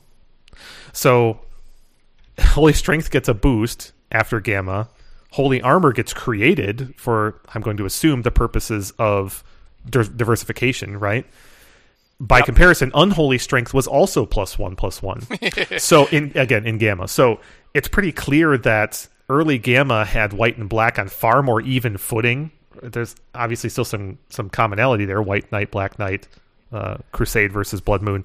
So, but they took an opportunity when they produced Alpha to differentiate white and black in this regard, making black more offensive, white more defensive, and then they doubled down on that by making Holy Armor and making it especially defensively focused. Yeah, but despite the scalability of Holy Armor, I think we have to say Holy Strength is the better card. Well, really I agree. History has taught us that little bit of power makes a big difference because additional power is not only more valuable in terms of racing, ending the game, dealing more damage to your opponent. It's also subtly more powerful on defense, right? Yep. Turning a White Knight into a 3/4 is hugely more impactful than turning a White Knight into a 2/4, maybe a 2/5 or a 2/6. Yep, because the first strike. Mm-hmm. And also the other thing to note is that Holy Strength and Unholy Strength are the first of the kind of Briar Shield effects that we get in Alpha. What do you mean by that? The kind of let's stack, unstable mutation, that kind of thing, to get a lot of power quickly on super efficient creatures. Yeah. And Unholy Strength actually helps with that because you get a lot. I mean, you were the one who pointed out, right, that there is no, kind of amazingly, there's no, aside from script sprites, there's no just generic 1/1 flying creature in Alpha, right? Yeah. Yeah, blue doesn't have one, and white has the Mesa Pegasus, which you have to pay 2 for. Yeah, the strategy of stacking enchantments auras to make your creatures significantly more impactful is a real thing, especially in black and white when you have access to the knights. I mean, the knights are so undercosted by comparison that they and the first strike they benefit just so much more from these boosts, these permanent boosts. Right. That said, it's not long until you get the strategies built around that kind of thing, right? I mean, that's what I was trying to get at. That's exactly what I wanted to ask you about. Is what's your experience with that kind of thing? Well,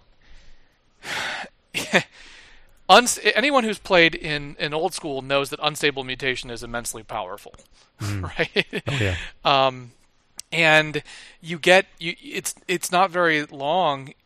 I mean, even people who played like Type 1 back in the day, in the late 90s, remember Stompy decks. And maybe you remember, Kevin, the Stompy decks that had like Vine Dryad, Rogue Elephant, and then they played a bunch of boosters like Rancor and Briar Shield and so on and so forth, right? Yeah. And that it took very little. In fact, there was almost a mathematical elegance and precision to that kind of deck design where it's like, how can you build the most consistent, compact, efficient route with the fastest route to victory? And there were a lot of people who built those kinds of things, which is like mono green wild dogs. I can't remember all of them at the time, but there was a whole suite of them, right? Where it's like, okay, if they're the precursors to Grow, right? To Delver. They're the precursors to that low land count, virtual card advantage, growing creatures archetype. Right. And I've mentioned this several times in the podcast before, but the Granville Explosion deck was built around those concepts, right? It really was. Well, Steve, Holy Strength has an interesting reprint trajectory. We've seen a lot of different paths in terms of... I'm loving this part of this podcast, by the way. So, Holy Strength has this really bizarre straight line through only core sets history, which is... It's actually pretty unique. It's in ABU, 4th, 5th, inexplicably missing from 6th edition. It's in Revised. Oh, yeah, I'm sorry. ABU Revised, 4th, 5th, inexplicably missing from 6th edition. Then it's in 7th, 8th, 9th, 10th, and then M10 and M11. So, except for 6th edition, a straight line path through core sets, not in any expansion or any core set-like sets, Ice Age, Mirage, Tempest, all the way through M11 and then never again. That is interesting. This must be a unique path. Yeah. So it's so viewed as core to the game all the way through M11. That's fully 5 sets worth of modern. 1, 2, 3, 4. Yeah. This card is in modern 5 times over. And it's laughable by today's standards. No one had ever played this card in a set like Modern. It's so bizarre to me that this card, more so than Hill Giant, more so than so many other cards we've mentioned, was viewed as such a staple of the color. Yeah, amazing. That is fascinating. One of the cards we just recently mentioned, you noted, was absent from 6th. 6th, to my mind, stands out as obviously one of the most important core sets of all time, if not the most important after Alpha. Because 6th edition was the major re-envisioning of the game. And after that, it's M10 in my mind. Yeah, and you're thinking mostly from a rules standpoint, right? Well, more than that. Not just rules, but strongly from a rules standpoint. I think actually the rules were emanations of a deeper philosophical change, which is that in both cases they decided to kind of... In both cases, 6th edition and M10 are redesign of Magic from the ground up. Rebuilding Magic from the ground up, and the rules were a byproduct of that redesign. Fair enough. Yeah, those were high points in my opinion in the development of the game and the how they envisioned it, as you said. Holy Strength. I don't know if I specifically asked already, but is it a thing in Alpha 40? Well, I think if you can build a kind of, there are probably white X decks. First of all, banding is certainly a thing. And I think in the banding deck, you could throw some of these in with the Banalish Heroes. So here's the thing I've discovered. And Pat Chapin had an interesting tweet the other day where he was tweeting about, what are the kind of rules of thumb for playing 1-ofs, 2s, 3-of, 4-ofs. So one of the things that's interesting, Kevin, is that once you explode that cap, then you have these interesting possibilities. I felt like snarkily tweeting Patrick and saying, "Can you give me some guidance for if there's no 4-of cap? When do I play 5-ofs and 6-ofs?" But what we discovered in the months that we've been playing the league is there is basically a formula, and the formula is basically for what I call trick or gimmick decks, and that's an oversimplification. Is that you can call them A and B decks, right? So like Joel Mick's Elves deck has like, the A slot is Llanowar Elves, 12 Llanowar Elves. The B slot is Giant Growth, 8 Giant Growths, and then he has a number of singletons around it. Handful of singletons, like a Winter Orb, and so on. Oh, he had like three Hurricanes, 3 Berserks, so a couple of other things.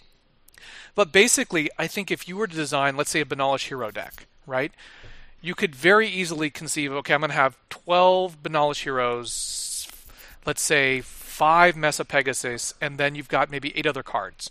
Right. Maybe you run, I don't know, maybe 3 or 4 Holy Strengths, maybe the maximum 3 Blessings, maximum 3 Crusades. Right.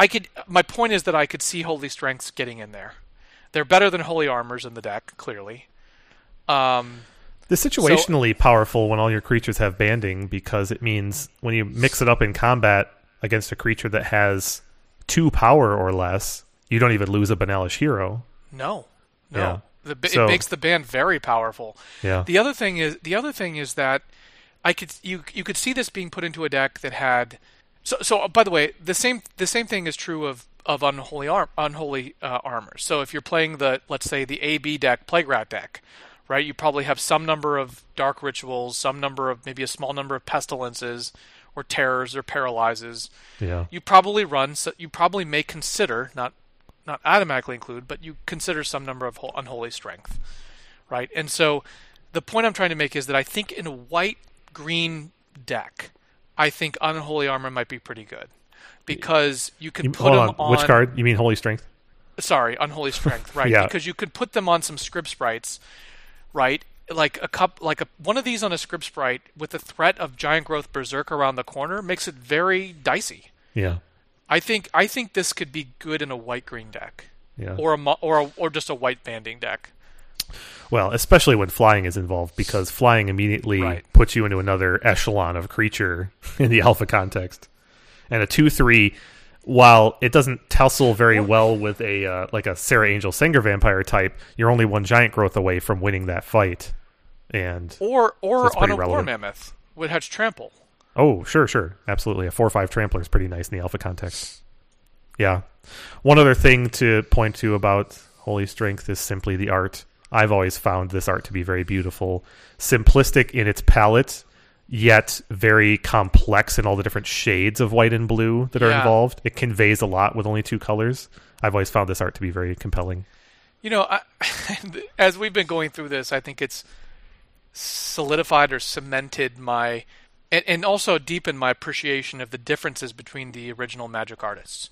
And the ones that really stand out and that have stand out, Melissa Benson, Mark Tadine, Anson Maddox, Dan Frazier, Jeff Menges, your favorite, Drew Tucker.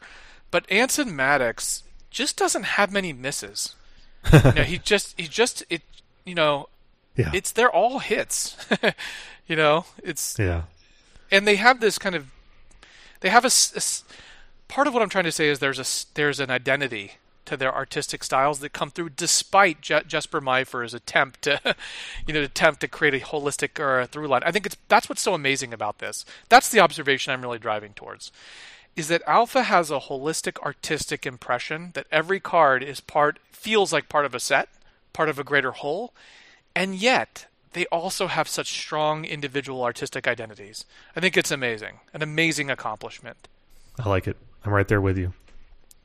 This one's also strongly devoid of context, but in my opinion, that doesn't detract from this at all because it's so evocative and so interesting to look at in contrast with the background.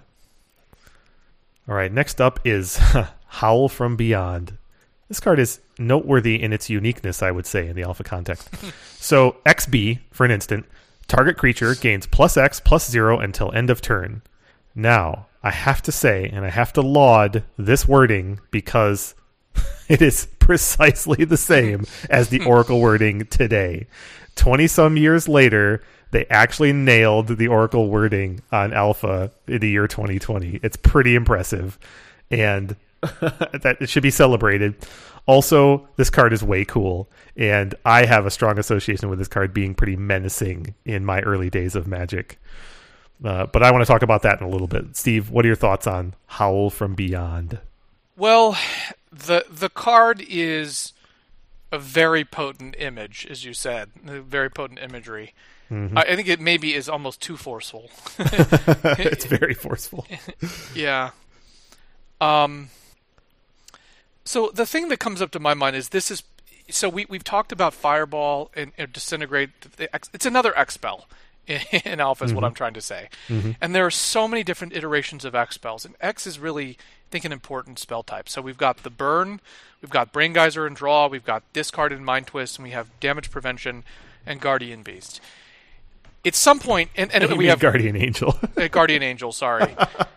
We were waiting for this effect, right? It's not Burn, but it's kind of like a Black Berserk. And I think the only thing puzzling about it to me, given the fact that Fire Breathing exists, is that this is in black and not red. Totally fair. Completely agree. It's definitely Or- black eating some of red's color pie lunch. Or green would be the next thing, because you have all the creature boosters like Giant Growth and Berserk in green. Maybe they thought it was just redundant in green. But green has one X-Spell, right? Hurricane, that's it. They have Stream of Life.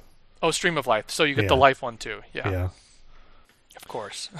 Well, you're not wrong, and it's just another example of there being a lot of color pie overlap in alpha for the reasons you already stated.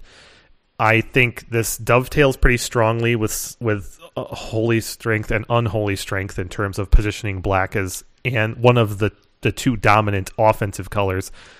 In that context, it makes the card Blessing a little bit inexplicable, right? Why white gets the most efficient creature pumper. Right. I mean, white Blessing is just Howl from Beyond, except it costs XWW, right? Assuming you're mono white, you can't put colorless mana to it, so it's not completely the same. But you could be excused from thinking that Blessing is just a sorcery speed Howl from Beyond, because that's how it plays out in practice a lot of the time. Yeah. But that notwithstanding, Howl from Beyond has its own interactions, right? The surprise element of an instant is obviously has certain value over an aura like Blessing. The memory that I have for Howl from Beyond is very, very early in my Magic days. The weekend that I learned how to play Magic, shout out to my cousin Andy for teaching me this game. He had his couple of decks, these all the cards I own kind of decks, which is a mixture of revised and legends for the most part, although there were a couple of other sets mixed in there to smaller quantities. And we were just playing. He was teaching me the rules, attack and block, blah, blah, blah. And then he swings in with this moderate creature in some mid-game. And I say, I don't have a good block here, so I guess I'm going to take it. And then he plays Howl from Beyond. And I remember thinking, it wasn't lethal, but it was just a huge hit. Like I took 10 damage or whatever. I remember thinking, that's incredibly unfair. You can do that after I said I wasn't going to block? I want to go back and block now. Yeah. It's funny that because when you think about it in the alpha context, while we encode alpha as having all these combat tricks and stuff, when you're just learning the game, it's not a given that not blocking is going to result in something terrible happening that you couldn't have foreseen, right? Yeah. When you've just encountered the game and your opponent shows you this one thing for the first time that says, now my creature's enormous, it was really, right. It had a strong impact on me. It's just not the case with Berserk, where Berserk often doesn't matter whether you block or not. That's a good point too. Yeah, it maximally punishes you. Right, and giant growth is so capped that it's only used to kill you, usually in multiples or in combinations with other things. Right, it's frequently used to just win a combat when creatures are blocking. Howl from Beyond, though, frequently is just a gotcha. Right, you didn't block, now you're maximally punished for it. Yeah, I know that's not the only application. Anything else you want to say about Howl from Beyond? Just that the art is really forceful, as you said. It's very evocative to me. It's one of those arts that stands out for me in the early days of Magic, like Hurloon Minotaur. It was never used for the marketing, but it's one that I really associate with early Magic. And also, from a reprint standpoint, ABU, and then Revised, and then 4th edition, and then Ice Age, which is interesting, and then 5th and 6th and 7th. So kind of a middle ground reprint for Howl from Beyond. It lingered up until 7th edition, got into one of the pseudo core sets in Ice Age, then never again. Just not good enough by today's standards. Mark Poole art, pretty awesome. And once again, congratulations on having that Oracle wording in Alpha. That's a rarity. Next up is a personal favorite of mine, and I know that we can talk a lot about this. Howling Mine. Howling Mine is an artifact, 2 mana. It's a continuous artifact. At the beginning, sorry, I was reading the Oracle text by mistake. Each player draws 1 extra card each turn during his or her draw phase. Not a very egregious wording, right? Not quite the way we would do it today, and it doesn't include the tapping reference, which we can talk about at length, I think. But it's not a terrible wording, right? The fact that it specifies each player's draw phase helps with the clarity as opposed to something like Copper Tablet. Interesting, obviously, in comparison to Copper Tablet. Yeah, that's the problem, that each turn is a little bit of ambiguity there. Yeah. This card does a good job of clarifying the draw phase part. And just so we're clear, the continuous artifact part means that in the alpha context, if this card were tapped, its effect would not happen, and that is a powerful use case for Howling Mine throughout the years. Hugely significant. Mm-hmm. I can't overstate. Look, topped only by Winter Orb, basically. Exactly. So the place I want to start with this card is that in alpha, there are very few ways to get direct card advantage, period.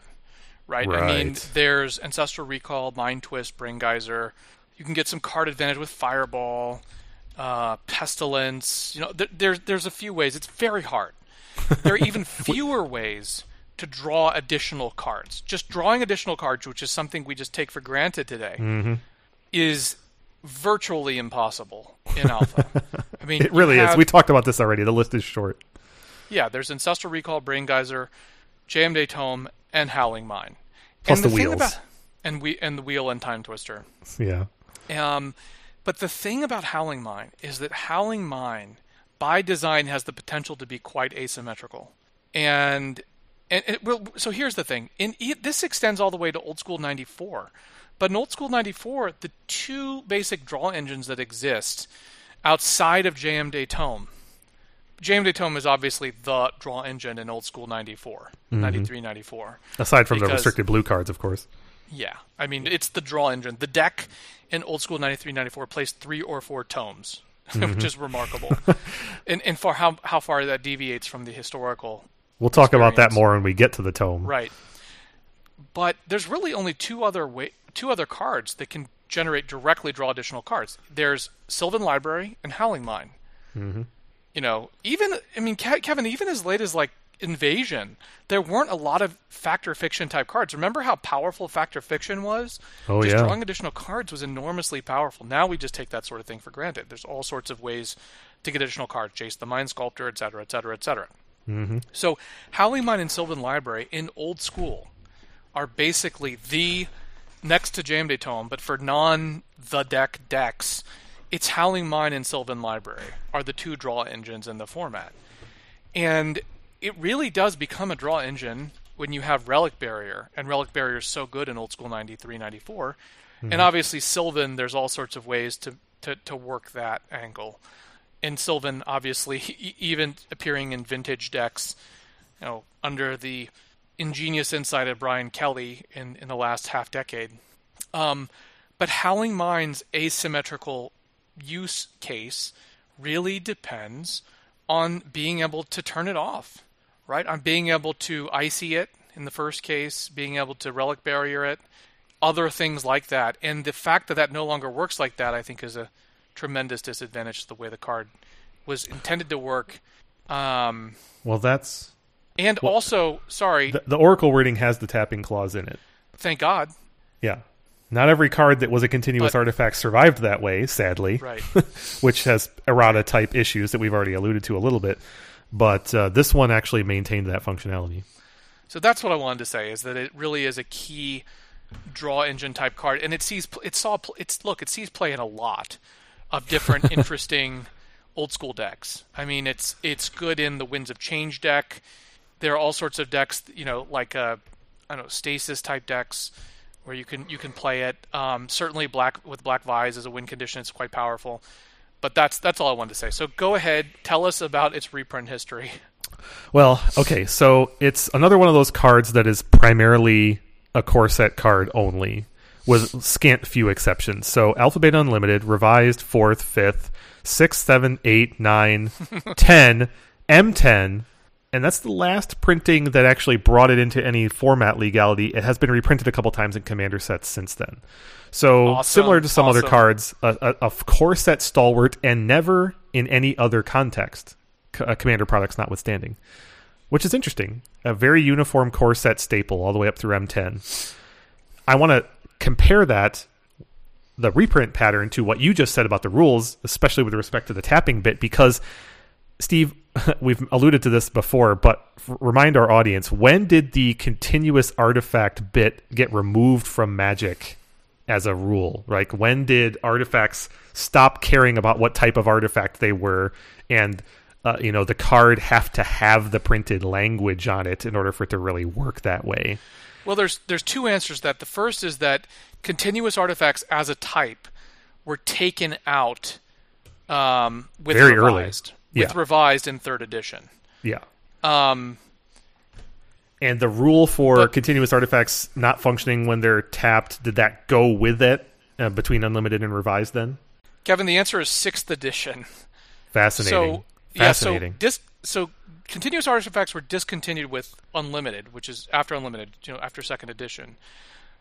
But it's not until 6th edition that the idea that an artifact with a continuous effect turned off or no longer generate that effect when it was tapped was eliminated. And it was eliminated with the belief that it simplified the rules. Yeah. Well, that dovetails very nicely with the print history of Howling Mine, because the 6th edition printing of Howling Mine is the first time that the printed card had the tapped or untapped language.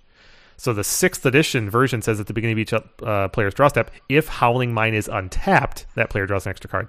So that the card didn't say that until 6th edition, which means that apparently there is consistently throughout Howling Mine's history the combination of the rules or the printed card which supports that. Unfortunately, not every artifact was so fortunate, and we'll talk about that probably at more length when we get to Winter Orb. We've already talked about Dingus Egg and a couple other continuous artifacts, but yes. Yeah. Well, so Howling Mine, obviously formative to Magic's early days for multiple reasons, tactically and strategically, right? I have to tell you that it was a real favorite of mine. I was definitely a casual player when for the first several years interacting with the game, and for whatever reason, early on, drawing cards was something I was very much attracted to, and so I just put Howling Mine into a bunch of decks for no good reason. Well, this card has the win-win-win. It has great art, great title and concept, and great effect. Now, obviously, in a control deck, it's not the card you want to play. But but there's so many strategies where it's fantastic. If you're playing a Chains of Mephistopheles deck like you used to play, if you're playing a Winds of Change, an Underworld Dreams deck, it's fantastic. If you're playing a Black Vise deck, it can be really good. I played it in Stasis decks to draw my opponent out.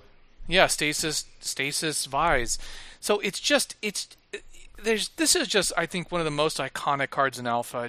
It's wonderful. I mean, and also the art, it's just detailed in all the right ways and suggestive.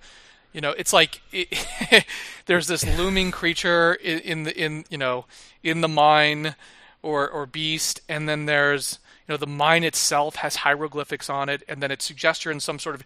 You could be in some cavern, you could be inside a mountain, you could be almost anywhere. It's just great fantasy art. And much like cards we've already discussed, Ankh of Mishra and Dingus Egg, this started in Gamma as a 4-mana artifact. 4 mana was just a sweet spot for symmetrical effects for artifacts in Gamma, and it was powered up into Alpha. Otherwise, it was the same card. Each player draws an extra card at the start of their turn. It was the same card for all other purposes.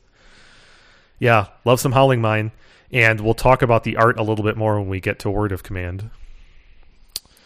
So, speaking of iconic cards, next up we have Herloon Minotaur. The card itself has some tactical points that we can point out. It's a vanilla creature, 1 RR, summon Minotaur, nothing in the text box other than flavor, and it's a 2/3. But in my opinion, the most noteworthy part about Herloon Minotaur is that it was a visual icon for Magic. It was used in their marketing materials. It's a very, very detailed and beautiful piece of art. God, despite the fact that masterpiece. Despite the fact that it has no context like so many other cards. But at the same time, the amount of detail in the rendering of this creature is just almost staggering. And Anson Maddox, once again, I was never really attracted to this card, but I always just paused when I saw it and looked at it and thought, wow, that is so cool. I wish it was a better card.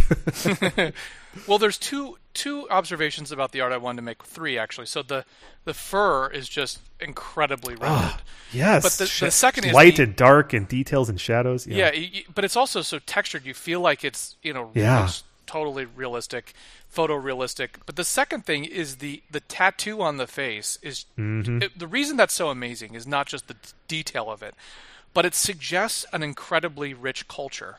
that these Minotaurs have, and an intelligence behind them, behind what is ostensibly, a Greek myth beast, right? A creature from mythology.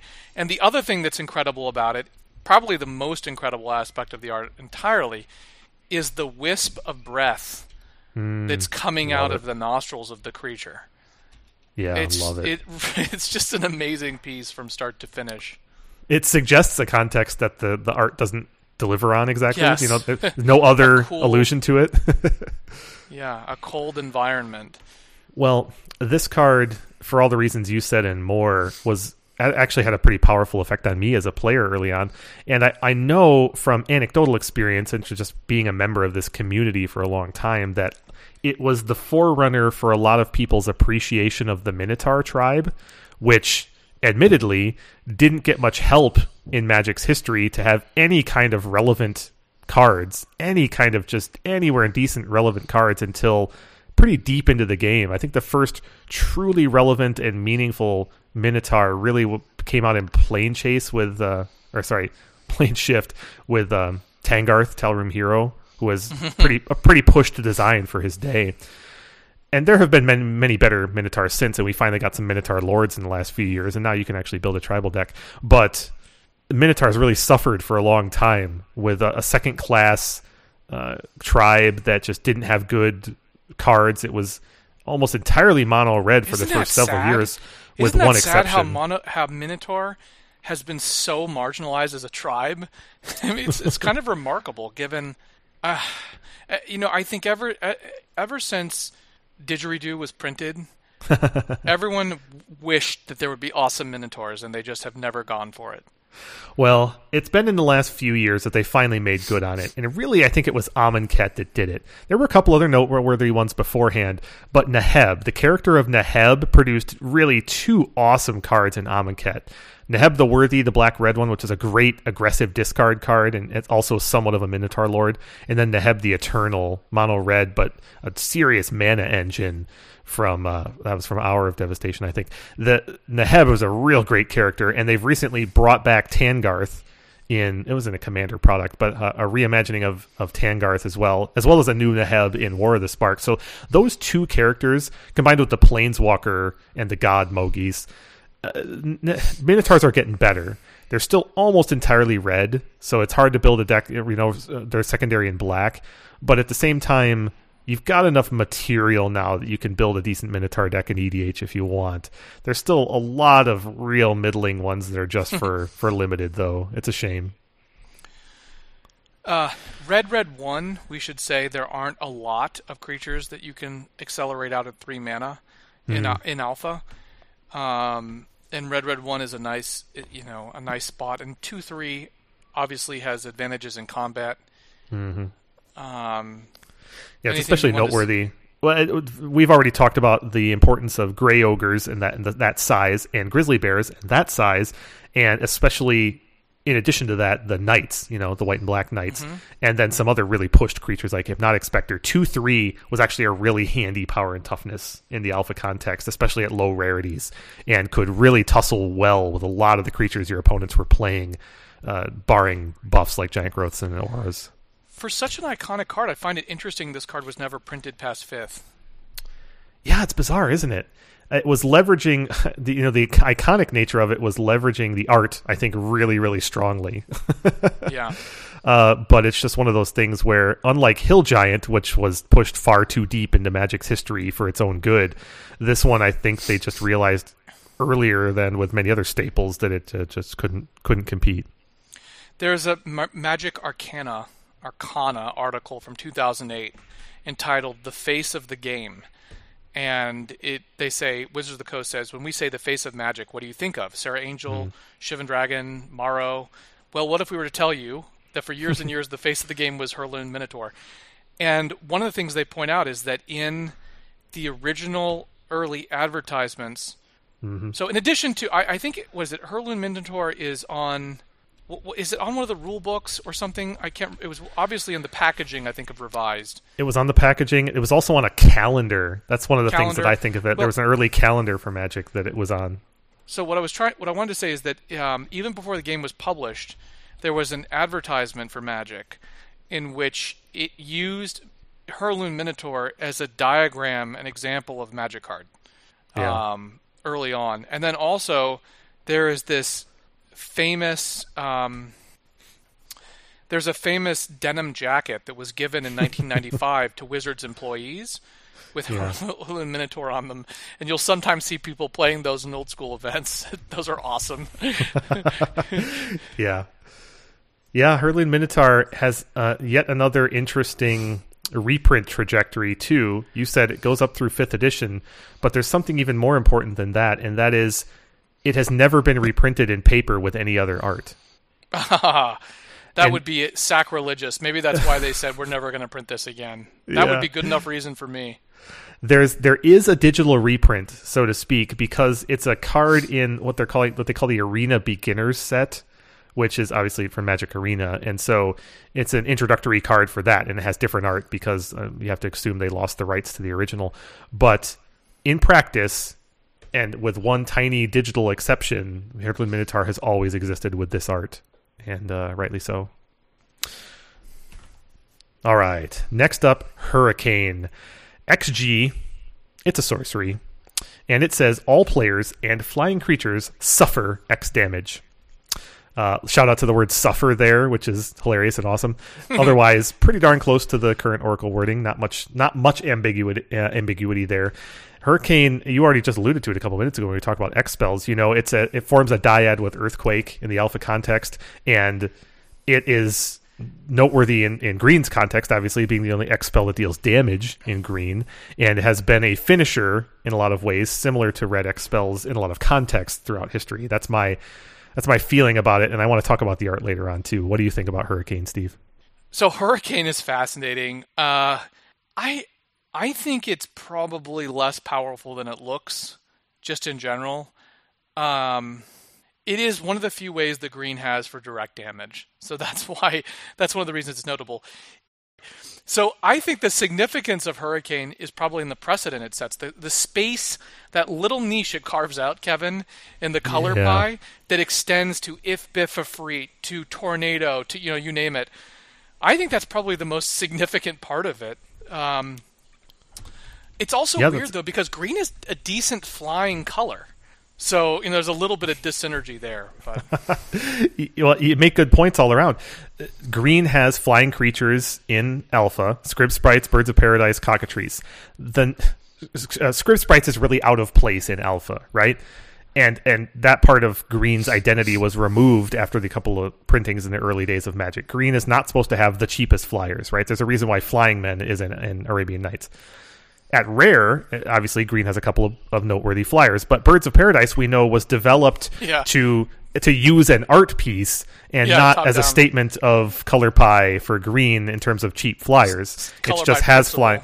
Right, it just has flying because, well, it's a bird. And that's usually the case for Magic's history, is that birds have flying. So otherwise, to your point, Hurricane is cementing Green as one of the two anti-flying colors along with red.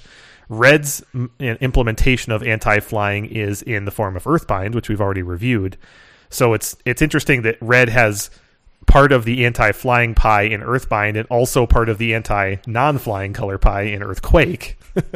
So, but you're right. It puts Green in a strange position in the alpha context, because you could be understood to view Green as kind of tied with white as a secondary flying color. I guess as you factor in rarity, it's really in third place, but it has 3 flying creatures in alpha, and that's noteworthy. I also think that Hurricane's art is really awesome in its the way it's evocative and simple at the same time, right? It's unambiguously showing very, very powerful winds on a shoreline, what looks like tropical trees being bent sideways, and yet the action is very what's the word I'm looking for? The action is very abstract. There's wind conveyed with just a lot of parallel lines and grays. There's wind conveyed with water lapping up on a tree, right, which looks to be coming up strongly onto the beach, since trees don't normally grow in the water, right? The suggestion is that water is very high right now. And that's kind of it, though. There's a couple of like horizontal raindrops that are forefront in the image. It's the beauty of simplicity, Kevin. Yeah, it's a very simple piece, yet very powerful and evocative. Damian Willich, who is an artist that we haven't spoken about too many times yet. We've already reviewed a couple of his cards. Castle, Chaos Lace, Circle Protection Blue, Control Magic. We've reviewed basically most of Damian's cards in Alpha already. Yeah, I like this card. It's always been a little awesome for me, partly because in my early days, it was one of the few good, consistent answers to the strong 5-mana 4/4 flyers in the format, right? When you're playing Magic and you're just playing cards I've got .deck, Hurricane was a good pull from a pack and revise because it meant I could answer my blue, white, and black opponents all their excellent uncommon flyers. Even in early Magic, it's a way that green has to answer Hypnotic Spectre. Also a valid point. And you could do it somewhat on curve if you've got an accelerant like Llanowar Elf. Yeah. Yeah, I really liked Hurricane in the early days. I thought it was pretty powerful. It slices and dices. We alluded to the card advantageous aspects of Fireball. There's not too many ways to get card advantage. This is one of them. If your opponent has a Serra Angel or two and another flyer, Birds of Paradise, Mesa Pegasus, whatever, the kind of combinations of creatures that we unfortunately had to play in the early days, this could really mop up the playing field, and was pretty good at that. Also, it got interesting when you factored in other effects in green like Regeneration, or a couple sets later with Killer Bees. It's really, really mana inefficient, but you can make it so that your Killer Bees lives through a Hurricane and your opponent's creatures don't, which I did a couple of times in those early days. In terms of printing, Hurricane has a pretty storied history. Like, it was in ABU, and then famously, the Blue Hurricane in Summer, the much sought after reprint. I forgot this card was part of one of the most infamous misprints in the history of Magic. Yeah, so in case you don't know, and most players do, but Blue Hurricane refers to the Summer Magic set, which was a temporary, not intentionally distributed printing of Magic between Revised and 4th edition. It was like a test version of 4th, and there were some mistakes in it. One of them was that the card Hurricane was printed with a blue card frame. So it looks like a blue card, but it has all of Hurricane's abilities, and as well as a green mana cost, right, on a blue frame. Very striking and interesting, and you'll see him if you go to Eternal Weekend and other kind of GPs and stuff. You'll see him in vendor cases sometimes. Anyway, aside from that, it was in 4th edition, and then it made it into some of the core sets, like Ice Age and Portal. The Portal Hurricane is a really cool-looking card. It was actually in Portal 1 and 2, which is unusual. Not many cards were in Portal 1 and 2, especially at the rare kind of slot. Well, this is uncommon, but still, especially at the higher rarities. Then it was in 6th edition, 7th edition, and then 10th edition, which is kind of an interesting staggered thing. And then never again, like Goodbye. 10th edition. Yeah. And so Hurricane wasn't reprint. Hasn't been in any of like the Commander products or something. You might have expected it to be in some of those things. There's only kind of one. Well, it was in the what is it, Deckmaster product, which was a kind of a cool product, for its day. And then it's been reprinted one other unusual time in a set called Selvat in 2011. Have you ever played with Hurricane in anything that you can remember? After my first couple of years of Magic, as I said, where I thought it was a decent card, no, I haven't ever since then. It's played in Old School, right? It's used as a finisher in some Old School decks, isn't it? I think so, but I can't recall actually seeing it. But I suspect if you trawled through Old School lists, you'd find it a couple of places. Yeah. And how's it doing in Alpha Card 40? Well, it had a very prominent role in my finals match against Joel Mick. Yeah. That's all I'll say. Where he was I forget, was he holding a Hurricane and didn't play it and then drew a second Hurricane on his final turn? Was that it? He was 1 or 2 mana away from killing me for many turns, and I kept icying his Llanowar Elves. Mm-hmm. And so he was holding off on playing Hurricane because he was like one land. Yeah, he was like 1 land away from killing you or something, right? Exactly. Yeah. Exactly. And then I finally got his life low enough that he couldn't kill me. He would have to draw, and then he drew the second Hurricane. So, so he was 1 mana away from drawing the game because he still couldn't Hurricane for your whole life total. If he had done it for a middling amount and then drawn his Hurricane on his last turn, he could have drawn the game and gone on to play another game. Exactly. Yeah, pretty interesting. All right, Steve, let's talk about what is arguably one of the strongest creatures in Alpha. Except no substitutes. We're talking about Hypnotic Spectre. 1 BB, Summon Spectre. It has flying, and it says, an opponent damaged by Spectre must discard a card at random from his or her hand. Ignore this effect if opponent has no cards in hand. It's a 2/2. God, what a beating this card is. Now, we've already talked about it a number of times. Like, the relationship between this card and Dark Ritual is famous. It's one of the strongest openings in the history of Magic, really. Yep. And it's just has a completely deleterious effect on any game that's going past the first couple of turns. And that was most games in the early days, right? Nightmare 99 notwithstanding. So, Nightmare 99. So Steve, I know you have a lot of experience and a lot to say about Hypnotic Spectre. I've been terrorized by this card. I remember, back in 94, 95, 96, this was the card that I feared the most playing against, because it often came down to a very simple situation. You either had Swords to Plowshares in your opening hand, or you were just dead, basically. The random element of it, it's so... discard moved away from randomness after the early years of the game. Oh, yeah.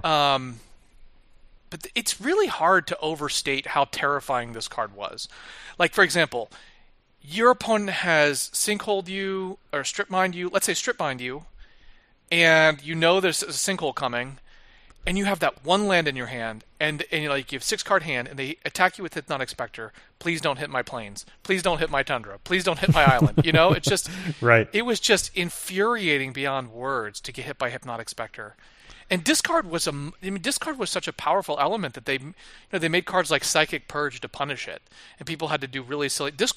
Dedicated discard was a very powerful strategy in the early years, and I can remember as late as I think 96. Just getting devastated by this card. Mm-hmm. I have certainly played with it. So look, black decks anchored with Hippie have won at least one, maybe multiple Eternal Weekend, Eternal Central, old school events, around Hippie being one of the key cards. I played this in my blue-red black deck, and I specifically splashed black, basically just to play this Demonic Tutor and Mind Twist. And I really enjoyed it. I played it at NoobCon. Thought it was very good. I also had a Greed in my sideboard, which is phenomenal against the deck, because bring that in and you can just outdraw the deck very quickly. But it's still just as powerful as it was back in the day. There was a certain point where I think Suicide Black, Kevin, around 2000, basically stopped running this card.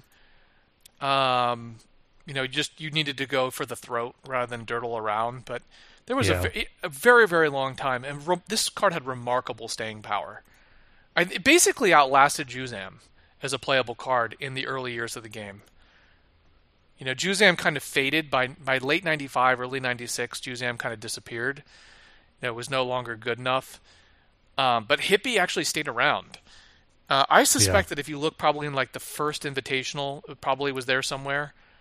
Maybe even the second. And I think it was even good in Standard. Just a very, very... I think in Alpha, it's either the first or the second best creature in Alpha. Mm-hmm. The only competitor, honestly, in my opinion, in Alpha League, if it constructed, is Jade Statue. And I go back and forth trying to figure out what's more powerful. Hippie is it just dominates games. If it survives, it's by far more powerful a turn, if it gets to attack once. But it's immensely powerful, just immensely so. And yes, it's because Dark Ritual exists. But I played just hundreds of games against it, and often just on the wrong end of Hypnotic Spectre. There's a complex relationship between Hypnotic Spectre and Dark Ritual, but also Hypnotic Spectre and random discard. Yes, Hymn to Torok. Yeah. Mind Twist. Yeah, Hymn to Torok plus Hypnotic Spectre and Mind Twist was just a devastating trifecta. The reprint history of Hypnotic Spectre tells a narrative, because it was in ABU Revised and 4th edition, right? Then not again until 9th edition. I remember that. Yeah. One of the things they brought Jade Statue back in 9th too, I think. Right. One of the things that happened was the relationship and the power and the connection between Hypnotic Spectre and Dark Ritual, especially once Fallen Empires came in and Hymn to Turok came in, was pretty clear to R&D. That's part of the reason why Hypnotic Spectre was discontinued after 4th edition. Unfortunately, Dark Ritual was, as we have alluded to already in this review, was viewed as a bit of a core part of Magic for a couple more years beyond that. And so it was still in 5th edition, and then the pseudo core sets, Ice Age, Mirage, Tempest, Saga, and all the way up to Masks, right? Magic R&D was still making the mistake that Dark Ritual is a healthy thing for Standard all the way up to Masks block, which is bizarre and a little inexplicable. Fortunately, it at least ended eventually. Hypnotic Spectre made a comeback then in 9th edition, and it was in 9th, 10th, and M10.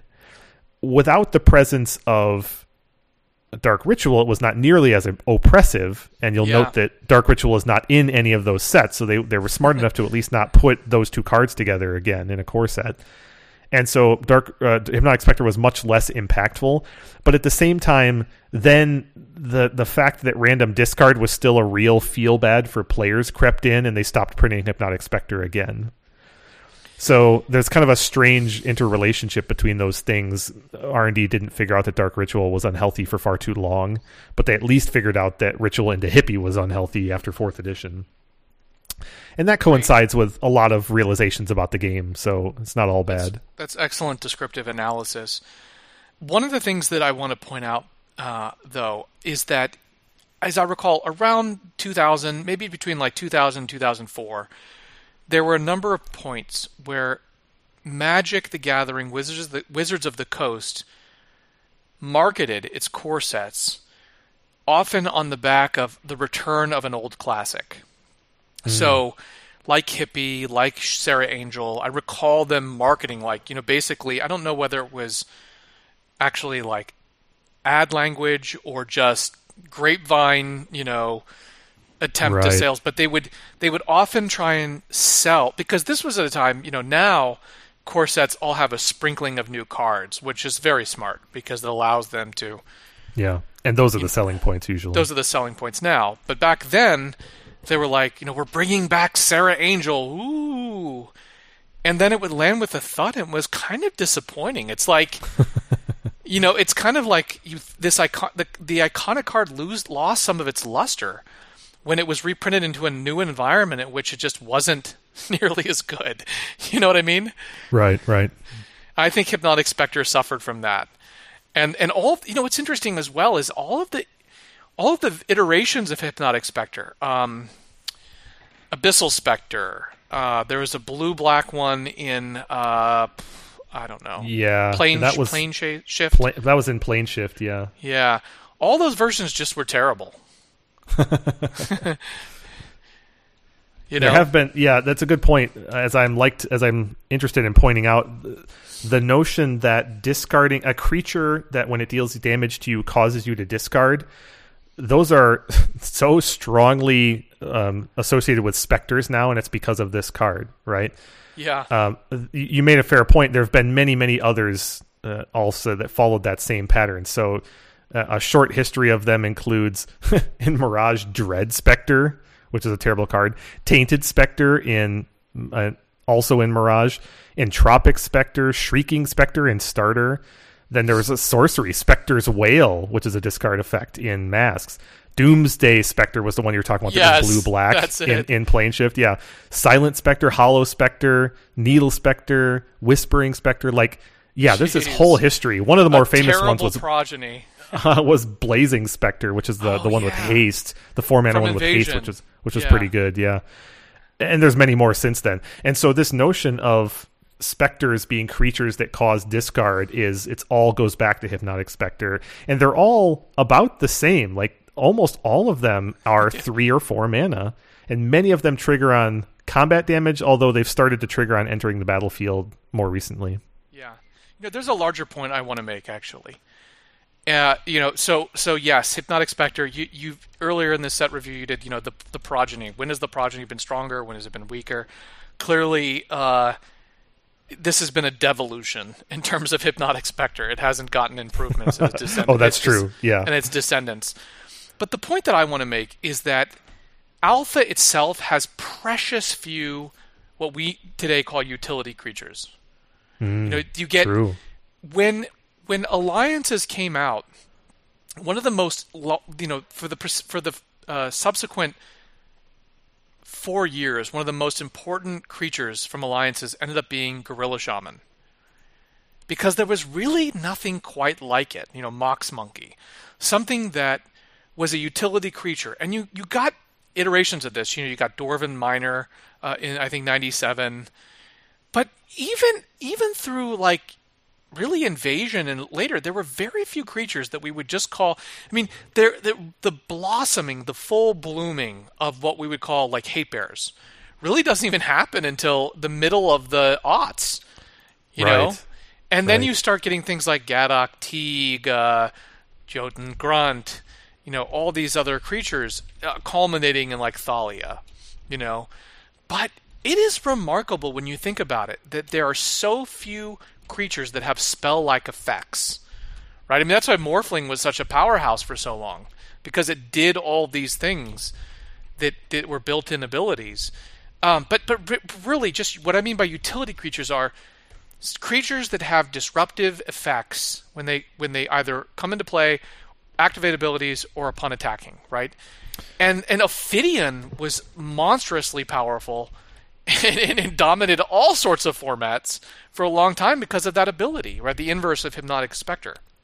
And it took Magic design an incredibly long time to reach that realization.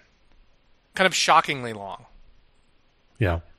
I mean, really, because Hypnotic Spectre is the first real utility creature in Alpha. There's Northern Paladin, there's a few Royal Assassin, but in terms of abilities to interact with an opponent off the board, or even on the board in a mass way, there's really nothing that I can think of between Hypnotic Spectre and Gorilla Shaman. So, to quantify that in a little more literal terms, there are 9 creatures in Alpha that have a triggered ability of some kind. 9 of them. Some of those triggered abilities are negative. The 2 blue ones, Pirate Ship and Sea Serpent, are because they have Island Home. Their triggered abilities are to sacrifice me when you don't have islands. Pirate Ship has 2... Sorry, go ahead. Yeah, you're right. It activated 2. In terms of beneficial abilities, really there's only 7. And half of those are green, because half of them are green creatures. Cockatrice and Thicket Basilisk have their triggers to kill things. Fungusaur, as we recently reviewed, has its trigger to grow. And Verduran Enchantress has its trigger to draw, which is a big one, right? For many reasons. Beyond green, there's only Hypnotic Spectre, Sanger Vampire, and then Personal Incarnation, which is a weird one, right? And it never really saw any play. So in terms of true utility, you can take out Personal Incarnation, you can take out the blue ones completely. You're right, there's only these green and black creatures. And in terms of creatures that were really used for their utility, then that list is even shorter, right? Because there's only 2 of these that cost 3 mana, the Hippie and the Verduran. The rest of them are 4 or 5 mana, right? And so at 4 or 5 mana, you have to start looking deep into what that card's going to do for you. And if you go through the expansions, right? I mean, you have plenty of Arabian Nights has mostly known for hyper efficient creatures, Gazban Ogre, Urnam Jin, Juzum Jin, so on and so forth. A Kurd Ape. You do have like King Suleiman, but that's just a variant of Royal Assassin, right? And Gwendolyn de Courcy, a variant of that. Yeah. Even in Legends, Rabinia Soulsinger is just a variant of that, right? You really don't have true utility creatures. Trike is just a variant of Prodigal Sorcerer in a sense. Yeah. You really don't get to utility creatures. Deep Spawn isn't even one of those. That just has a bit of a Morphling built in and a little bit of mill. It's a little bit of Dredge and a little bit of Morphling. But you really don't get a true utility creatures like a disruptive utility creature like Hypnotic Spectre until I think until Gorilla Shaman, a kind of a broad utility creature. Maybe I'm skipping some things though. Yeah, I'm thinking about in the Alpha context, we've already reviewed Demonic Hordes. That's a big one, but so being a utility creature at 6 mana is hard to sell, right? Similar Gaia's Reach, right? At 6 mana, utility kind of goes out the window. But you're right, the list is actually pretty short. You can mess with creatures in the alpha context to the tune of Dwarven Warriors, Nettling Imp, Orcish Artillery, Prodigal Sorcerer, right? That kind of stuff. But they're all combat-based or ping. That's right. In terms of monkeying with other things on the board in any kind of meaningful way, Demonic Hordes, Dwarven Demolition Team, and then mana producers. In terms of activated abilities, mana producers, that's really kind of it. Yep. Stone Giant stands out as a weird one. We'll talk about that later. But yeah, you're right. Your point is well made. True utility, especially things outside of combat, is definitely rare and definitely not just in alpha. But I'm trying to make a larger point. It extends actually far beyond alpha. Right. So there's a dearth of this kind of design approach of creatures that can do spell-like things.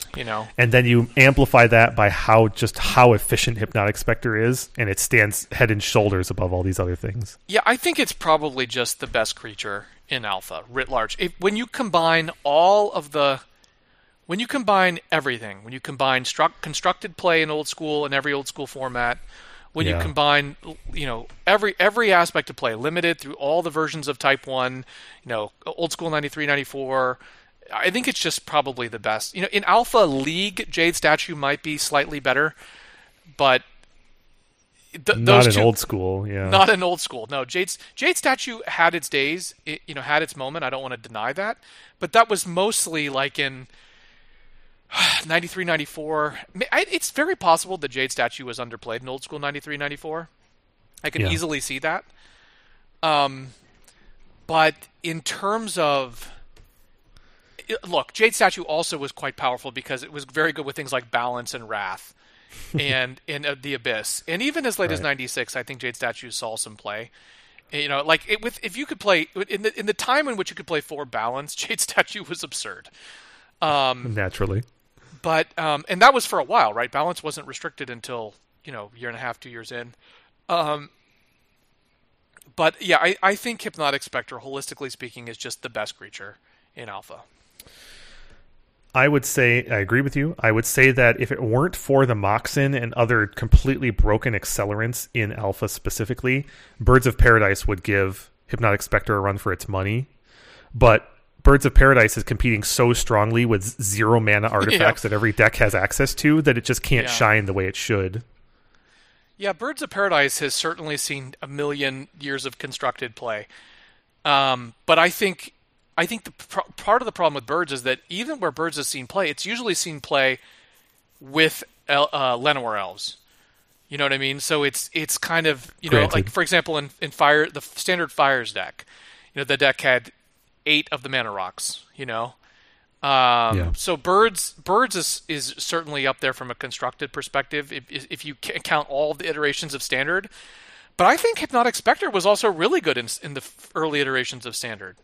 Didn't it? Yeah. It wasn't one of the first the first 95 World Championship Black, and did it not have Hypnotic? Maybe you can look that up real quick. Yeah, Steve. So after 94's World Championship, which was won by Zach Dolan with ostensibly a blue-white-green control deck, the second World Championship won by Alexander Blumka was a multicolor aggro control deck that featured 4 hymns, 3 Hypnotic Specters, 4 Dark Rituals, and 3 copies of the Rack. I mean, what other in creatures? in terms of creatures, it was just Hypnotic Spectre in the main, plus 1 Royal Assassin and 2 Sengir Vampires. So utility creatures and a little bit of beef. Look, this card has won a World Championship. Mm-hmm. How many cards from Alpha have won World Championships? Obviously the 94 World Championship and the 93 World Championship, which was won by, what was it, a Juggernaut or some silly thing, Yeah. So look, this is a World Championship winning deck. It's actually won another one. It actually, ironically, was in the 2007 World Championship in the hands of Uri Pelig, which was a Doran rock deck. Wow. So an Abzan deck that featured Birds of Paradise, Doran, 1 Hypnotic Spectre, Llanowar Elves, Orin Viper, Shriekmaw, and Tarmogoyf. What a weird creature selection. Well, so there's a lot of great creatures in Alpha that have done great things over the years, right? Birds of Paradise, Juggernaut has certainly earned its keep.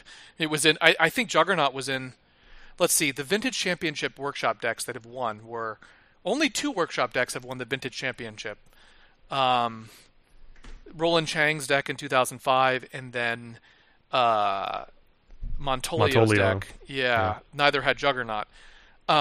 But Juggernaut is certainly, look, earned its keep over the years. Sarah Angel in one of the best decks of all time, Birds of Paradise, and plenty of winning decks. But I think at the end of the day, I think Hypnotic is the best. Certainly in the Alpha context, old school context, in Alpha specifically, it's between Jade Statue and Hippie. In the larger context, it's probably between Birds, Llanowar Elves, and or Hippie. But I think because the substitutability factor of Elves and Birds, which is just emphasized or underscored by the point you just made, right? That deck had both Elves and Birds. I think I think that gives Hippie the edge. This card existed exactly as it was printed in Alpha in Gamma as well. 3 mana, 2 black, 2/2 flying. If it damages an opponent, they discard a card at random. Remarkable. No, yeah. There's a couple of things I want to point out too. The art. So Doug Schuler, obviously an iconic piece of art. It's completely devoid of context as usual, but at the same time, it has a nice in-between kind of ephemeral yet realistic depiction of the metal that comprises this character's armor. It's menacing with its broad shoulders and its red eyes, and it's a weapon that is poised at the ready, yet poised held without hands, which I think adds to its menace, which I love. And it's also got this wispy, bottom half of its body that's also flying in from the distance, which conveys a bit of action, right? Like it just arrived to menace you. I just love this art. I also like how it's asymmetrical too. The armor is not the same on both sides, which I don't know if that's meant to evoke anything in particular, but I think it's noteworthy. I just love the look of this card. I also want to point out that it doesn't have a place really in Magic's aesthetic anymore, but this card was printed as a Magic Player Rewards card in 2006. It's an updated frame, so it's not an original frame, but it's also not a brand new frame. Like it's a kind of a hybrid frame, but it has the original art. So you can actually get a foil original art Hypnotic Spectre, and it's actually legitimately beautiful. It's really cool. Huh. Culturally speaking, old school doesn't promote foils at all, even though you could, I guess, technically play this original art in foil in old school if you wanted to. But I figure if you're the sort of player who maybe has this in an EDH deck for fun or whatever, the foil version is both beautiful and really affordable. It's only like $4 or $5. I don't know why. It's such a beautiful card. It's also weird that it was printed in Player Rewards in 2006, which is a 7-card series, and it's this Hypnotic Spectre and then 6 other textless cards. Hinder, Pyroclasm, Giant Growth, Lightning, Helix, Zombify, Putrefy. It's really bizarre, the set of Player Rewards from 2006. I don't know why that happened the way it did, but I'm not complaining. And just in general, Hypnotic Spectre is just an incredibly beautiful card, in my opinion. Steve, do you have nice black bordered Hypnotic Spectres? If by nice you mean alpha, the answer is yes. Very nice. Very nice. All right. Let's move on from Hypnotic Spectre to Ice Storm. Ice Storm is a simple card. 2G sorcery, destroy any one land. Also another wording that's pretty close to its Oracle text, just of destroy target land.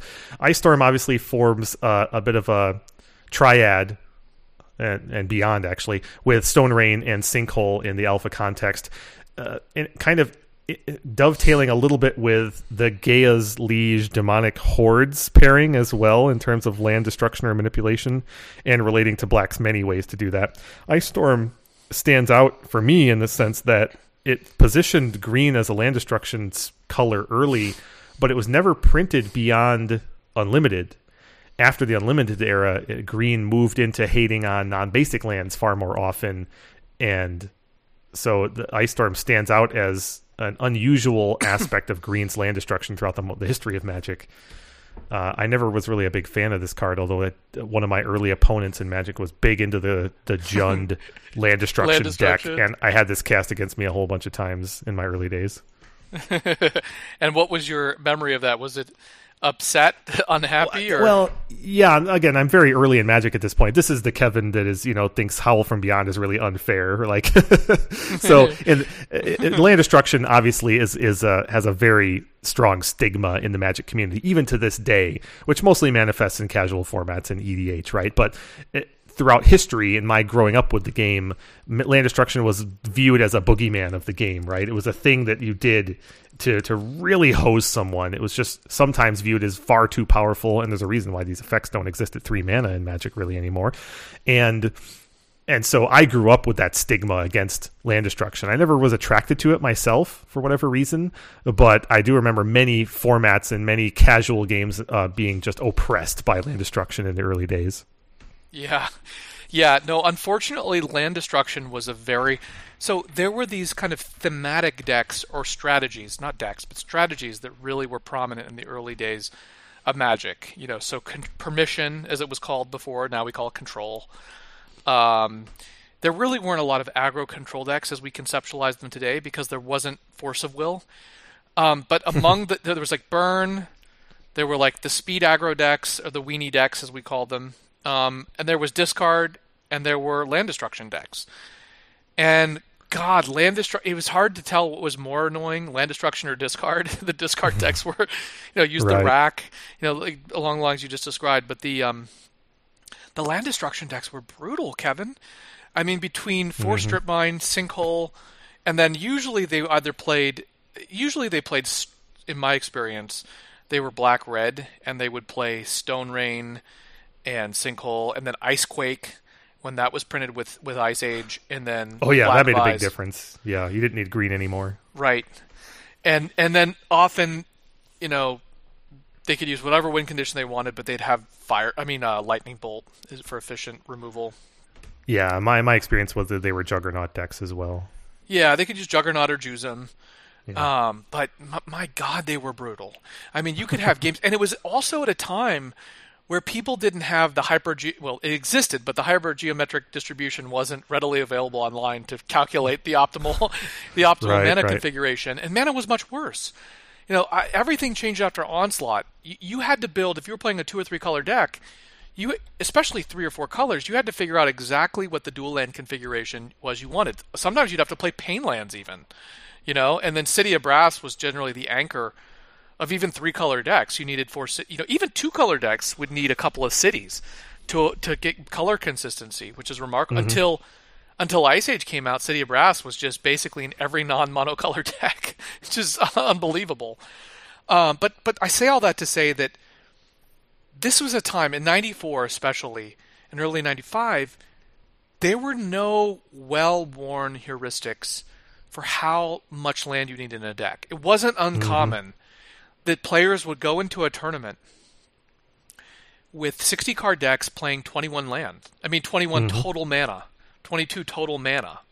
Woefully inadequate quantities of mana. And a high curve. We're not talking about a grow deck with 1 and 2 mana spells throughout. No, we're talking about decks with Sarah Angels and 20 lands. Yes, and people would play those decks and just not understand and then get totally mana screwed from strip mines, But you didn't know. You really didn't know.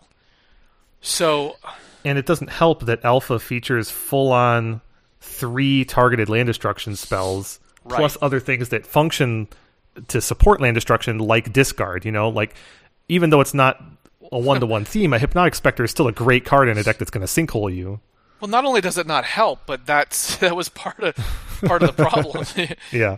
Yeah. So that's another thing I wanted to point to, is just how, for some reason, these land destruction spells were not only spread throughout the set of Alpha, that is Stone Rain, Ice Storm, Sinkhole. They're also, none of them were rare. 2 of them are common. Yes, they're very available. Which made it easy to build this kind of deck, and it didn't help that Dark Ritual was a common too, and so.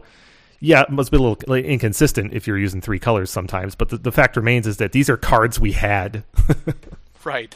I actually think that the fact that Ice Storm was an uncommon while Sinkhole was a common was part of the problem. That Sinkhole was the more nefarious card. Definitely. Yeah. Definitely. Yeah, so it wasn't difficult, especially in the revised context. Yes, you needed support from a mana standpoint, so it made your deck much better if, as you said, you were playing City of Brass and Dual Lands and Birds of Paradise, but at the same time, it didn't take much to punish someone who was bringing one of those 20 land, 60 card decks to the table. That was the thing, is I was... the person I was playing against who really beat this lesson into me was a good deck builder for the early days of the game by comparison, and a better deck builder than I was, because his deck was far more efficient, streamlined, fours of, and a really strong plan, where my decks were still really unfocused, and the threats were 4 and 5 mana, and the answers were not efficient. I wasn't maximizing my lightning bolts and swords. Which made them even worse, because pinpointing destruction with Strip Mine just made... You could cut your opponent off from a color and then from like half the cards in their hand. It was super frustrating. Speaking of things that have been phased out, I have to say I'm quite thankful that land destruction has been phased out of Magic to a large extent. There's a part of me that misses the era of having a viable land destruction deck just because I'm nostalgic for that time. But there's a much larger part of me that's like, thank God this doesn't exist. Now, that isn't to say that the concept of... They're still taxing, decks, which are quite powerful. And as vintage players, Wasteland is omnipresent. Yeah, true. Ice Storm, though, is amazing art, and it looks gorgeous in beta and alpha frame. I was going to say exactly that. It's not as simple as it's as simple in composition as Hurricane is, right? But it's not nearly as simple in execution. There's actually a lot of detail here, and there's a really interesting composition in that the figure, their hand is in the foreground, and their shield is held up to the wind, and in a way that is very natural for a person to do in a context like they are in, potentially. Yeah. And there's also still a lot of texture and detail to fur clothing and leather gloves and a nice beard, and with snow and ice in the beard. I mean, there's a lot of good detail here. It's pretty awesome. Definitely. Also, it's another Dan Frazier piece that has an actual real background, not the swirly art background. Yeah. It's not context in terms of a locale or anything going on that places the character, but it's still context in terms of the action, which is very effective. Yeah, Steve, in summary, I have a lot of experience with Ice Storm, but not a lot of affection for it. Yeah, I think that's a great way of putting it. You might have more experience with Ice Storm than me, even though I played it in a number of different things. Yeah, well, it didn't serve the test of time, so my experience is all in the early days when it was, I think, far better than it is in most contexts today. Right. Even in all the recapitulations of old school Magic. Also, I don't think we put a point on this, but land destruction being distributed in 3 colors, that did not carry through very long. It was quickly removed out of green. Yeah, I mean, I alluded to that at one point, in that when green destroys lands now, it doesn't...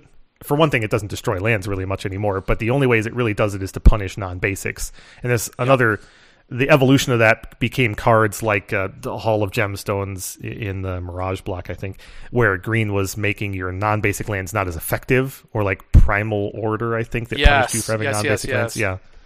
But you're right, the destruction element quickly left green. We should mention, though, that Thermokarst did exist, but... Oh, that's right. It made it up into Ice Age, at least. Boy, this is a big one. Right. This next card is, I know it's a personal favorite of yours from all through time, and it's one that I really like as well, too. This is Icy Manipulator. Except no substitutes. Icy Manipulator is a 4-mana artifact. It's a mono artifact. And in the alpha context, it says, 1, you may tap any land, creature, or artifact in play on either side. A nice return to some strategic advice there. In case you weren't paying attention during our Howling Mine review, Icy Manipulator plus Howling Mine produces a nice combo. So it's nice that the Icy Manipulator in alpha gives you that little bit of advice. This card, Steve, has it all. It is a beautiful card. It has been very good in many, many contexts, old and new. It has some iconic art. It's just a little bit. It has some rules ambiguity. This card has just a little bit of everything. It's fantastic, right? It slices and dices. It's the perfect encapsulation of alpha. It really kind of is. Yeah, it's fantastic. Where do you want to begin?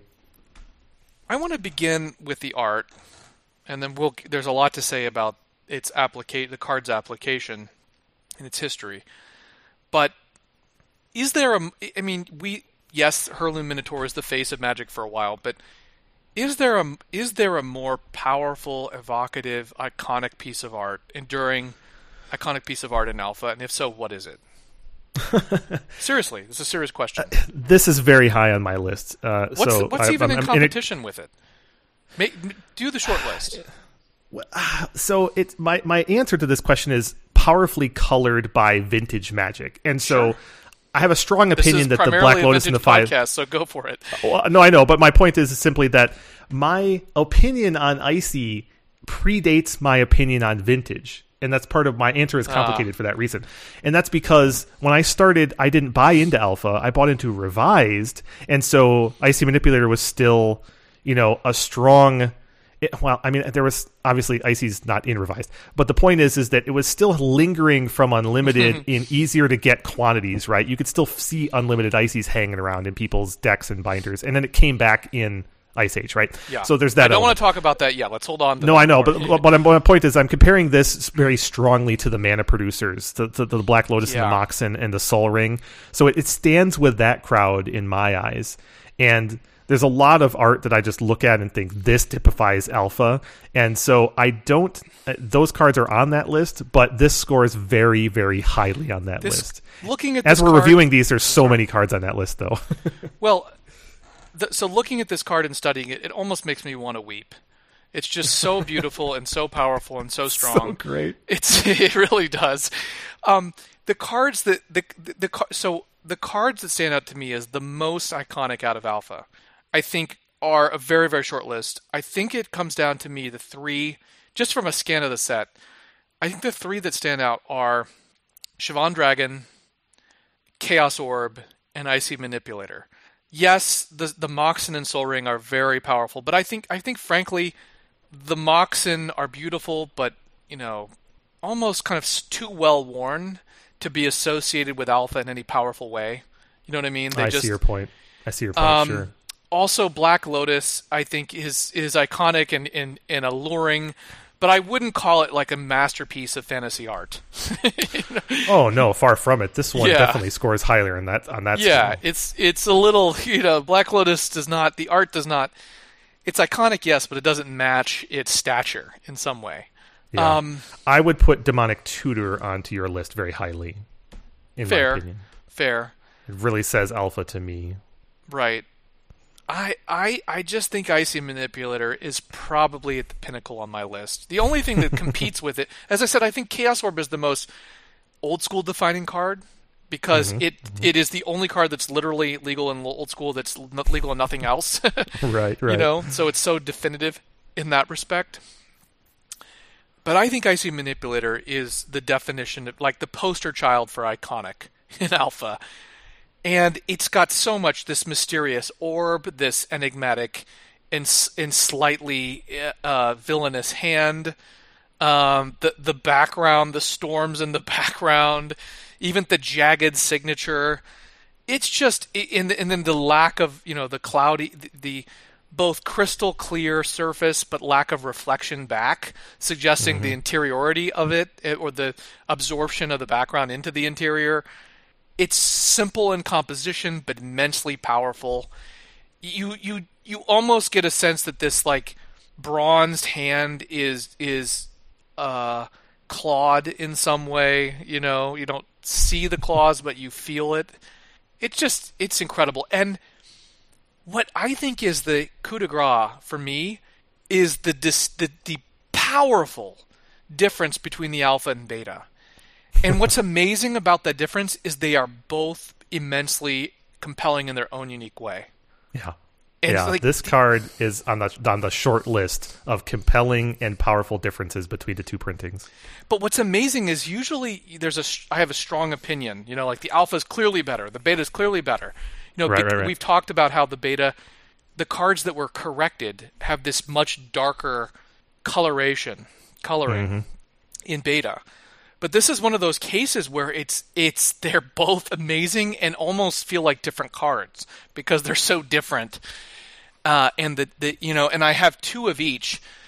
And oh my God, Kevin! And I think part of what the tinge, what really solidifies it for me, or there's this tinge that I never owned an alpha or a beta back when I was a teenager of this card. I think the most I ever owned was an unlimited at one point, and then when Ice Age came out, that was part of the selling point from Ice Age, was that, oh my God, Manipulator is going to be reprinted. Right. And then when the preprint came out, it was this awful Rube Goldberg image. It's like contraption.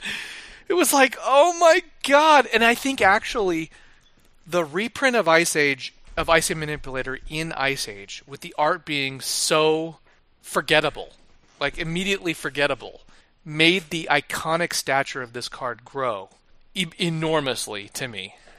Even though the card kind of faded from playability fairly quickly, I think that fact made it enormously powerful, is a lasting impression. And so maybe 5 years ago when I bought 2 alpha and 2 betas to get to 4 original, it just felt so much sweeter. I think this is to me, if I was going to show anyone a card and Magic card, without saying here's the from alpha, without saying this card is absurdly valuable, right? But just to kind of give them a sense of the fantasy flavor feel, I think it would come down to this card or Shivan Dragon. I like it. I'm incredibly satisfied to hear your depiction of that and what it means to you. The card do you own by any of these in black bordered, Kevin? I have a single beta, and it's signed by Doug Schuler, and it's beautiful. It is a very prized card. It needs to be put into a trophy case. It's so gorgeous. I'm one of the people who prefers the darker saturation on those cards where there's a significant variant, and so I'm firmly in the camp of I love the beta version. But your point about the alpha version being also very compelling and for slightly different reasons is well made. I just love looking at this card. I mean, there's no two ways about it. I share your disappointment with the Ice Age reprint. It's a cool thing that it was reprinted, and the Ice Age art has its own value in different ways. It is, in many senses, a little bit more menacing in terms of what it's really depicting, right? But at the same time, it's just far more playful and cartoony than the implied menace of the Alpha Beta art. The thing I love about the Alpha Beta art is there is a disconnect that implies some things that are really up to the viewer for me. And that is, what is it about this orb that makes it an icy manipulator? What is it that makes it do what it does? Because if a person were to approach me with what appears to simply be a reflective ball, I would not, normally be menaced, right? If a person simply held up their ball to me and said, now I'm going to do something to you, I would not know what to expect, and it would not be very menacing in my opinion. However, given what I know about this card and its power and its universality, right? It's very, very, very flexible, both conceptually and in practice, and its implementation throughout the years. It has served many roles, and proactive and defensive. And the fact that it is so multifaceted and so powerful and so simple and elegant, it's very, very satisfying to me. I just love it. No, there's no doubt about it. I just think in terms of look, all Magic art has a little bit of mystery about it. Like, what is the Black Lotus? Why is it so powerful? And I think that the mystery is part of what adds to the allure. So yeah. I think you can just assume this is a very powerful object that can be manipulated, a magical orb that can be manipulated for great purposes. What I want to so Icy Manipulator is not just an iconic art, it's also an iconic and historically significant card. So the first thing to say, we talked about Gloom being the predecessor to the first taxing effect in Magic. Icy Manipulator Winter Orb is basically the first prison combo concept. Now, in Zach Dolan's original 94 deck, he had 94 World Championship deck, he had basically all the rudiments of what would become the components of prison. Right, he had Stasis, as I recall, and Karma. Sarah Angel to attack through the, even though everything's tapped. I think he had Winter Orb and Ice. Let me just pull up his deck and stop jabbering about. Let me be certain what I'm saying. Yes, he had Meekstone and Winter Orb, Stasis and Kismet, Howling Mine, Icy Manipulator, and Winter Orb. He also had, by the way, Ley Druid, Birds of Paradise, Time Elemental, which was a great old combo with Stasis. Mm-hmm. But so he was playing a prison deck. But the point is that Icy Manipulator and Winter Orb is basically the most fundamental original prison concept in Magic, right? And Icy Manipulator is just so incredibly versatile to be able to hold off an attacker indefinitely, to be able to ping an opponent's City of Brass, to be able to hold them off a color of mana, to be able to clear off a defender, to swing in, whatever the use case, to tap a Howling Mine, to tap Winter Orb, as we already said. It's incredibly useful in its sheer potentiality. One of the reasons I feared unrestricting Mishra's Workshop in Old School 94 was because I just feared that a 4 Su-Chi, 4 Juggernaut, 4 Trike, 4 Tetravis, 4 Icy Manipulator, 4 Winter Orb deck would just be too good. That you could probably splash a little bit of blue for copy artifacts, things like that. And the Icy Manipulator was part of the reason I was scared. Because sure, you don't have Spheres of Resistance, but Workshop can help you accelerate out Ices very quickly, and then use it to tap down your opponent's mana, and then eventually Winter Orb to keep things asymmetrical. Now that fear has not really... Workshops haven't dominated Old School, but I still think they're very powerful. Part of the reasons they've been kept in check is because of energy flux is so good. But Kevin, I just think Icy Manipulator with Winter Orb, with the prison archetype in general, has a lot of potential synergies. I think it's basically... Look, I really enjoyed playing a blue-white prison deck with Relic Barrier, Icy Manipulator, and Winter Orb. And the Relic Barrier could either tap down your own Winter Orb or could tap down your opponent's Moxen. But it's a very powerful concept. And then the Icy Manipulator does double duty, because not only can it tap down the Winter Orb, it can also tap the lands that your opponent untaps. Mm-hmm. So if you get a pair of Ices, use one to tap down the Winter Orb on your opponent's end step, and the other to untap whichever land they untap in their upkeep. And you can keep them really locked down.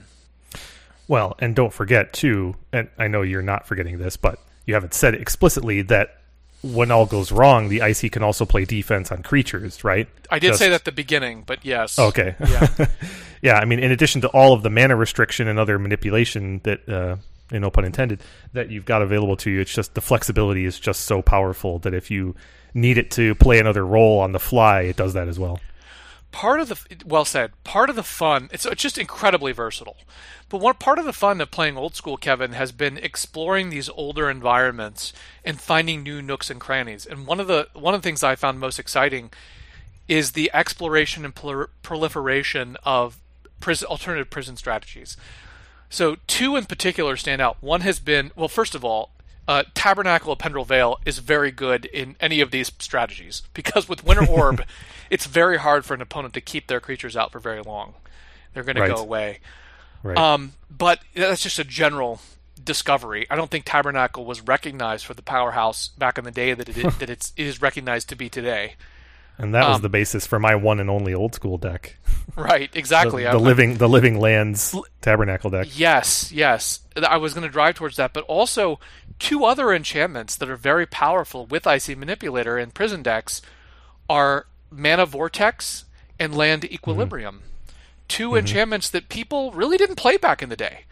I have no memory of them playing, and yet are devastating combo pieces. In a Winter Orb, Ivory, Icy Manipulator / Howling Mine deck with Black Vise. There's just no doubt that the early game was flush with, I would argue, too many stacks-like components. There's just no 2 ways about it. I mean, we talked about this in terms of hosers, the Flash Fires and Hurricanes and conversions of the world, but those are just a drop in the bucket compared to all the different ways that you had to completely disrupt and dominate your opponent's ability to cast spells.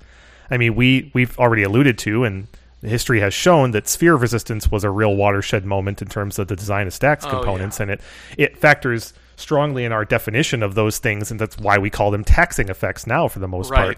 But they are not the beginning. I mean, it all goes back to Alpha, and disrupting your opponent's mana was built into the game by Richard Garfield for better or for worse. Just to emphasize that, the original version of what we call stacks, which is the first deck in Vintage and then Type 1, that included the combination of Smokestack, Sphere of Resistance, and Tanglewire, that trifecta, which was invented by a guy from the Bay Area who had the handle Psyduck, because he had an event out of Eudaimonia that created that deck. Kevin, that original version of that deck actually had Winter Orb. I think he had one Winter Orb as well. Yeah. Because it's so asymmetric with Mishra's Workshop. So Winter Orb is really, we're not talking about Winter Orb, we're talking about Icy Manipulator, but it figures very prominently in the very origins of what we consider Prison. And although Prison now is defined by taxing, and certainly Nethervoid helped that. Before Nethervoid was printed, it was not so defined. It was mostly these other things. And principally... And mostly you were just destroying lands. Yeah, destroying lands or Icy Manipulator Winter Orb. Yeah. And Winter Orb, that combo, by the way, was very good well into 1996. It by reputation, it's hard to find confirmation of this, won basically what was effectively the 96 World Championship, Type 1 World Championship, and the biggest Origins event in the hands of Mark Justice, although deck lists are elusive. I have deck lists, but I've been told that they're apocryphal. Interesting. And we alluded to earlier in this episode when we talked about Armageddon, the Urnamgeddon decks that were very good in Standard when all those cards were legal. Those decks also frequently featured Icy Manipulator. Yeah. So Icy is one of the great... So what was your memory of seeing the Ice Age version? I was really conflicted because I had a strong affinity for Icy Manipulator. It was the sort of card that me and my friends just put in every deck because it was so universally useful, right? We were so big on, I've got my Sarah Angel or my Singer Vampire, right? And Icy just answered those kind of threats, right? And once you found a terror for their Sarah Angel, then the Icy could just not lock down the next thing, right? It was just so good at knocking down whatever their best threat was. So we played it in everything. And I, too, was excited that it was going to get reprinted.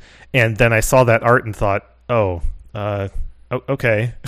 It really tamped down my excitement for the card being reprinted. And I still bought them and I still played with them. It was affordable and it was still a great card. But I'm with you. It was really disappointing.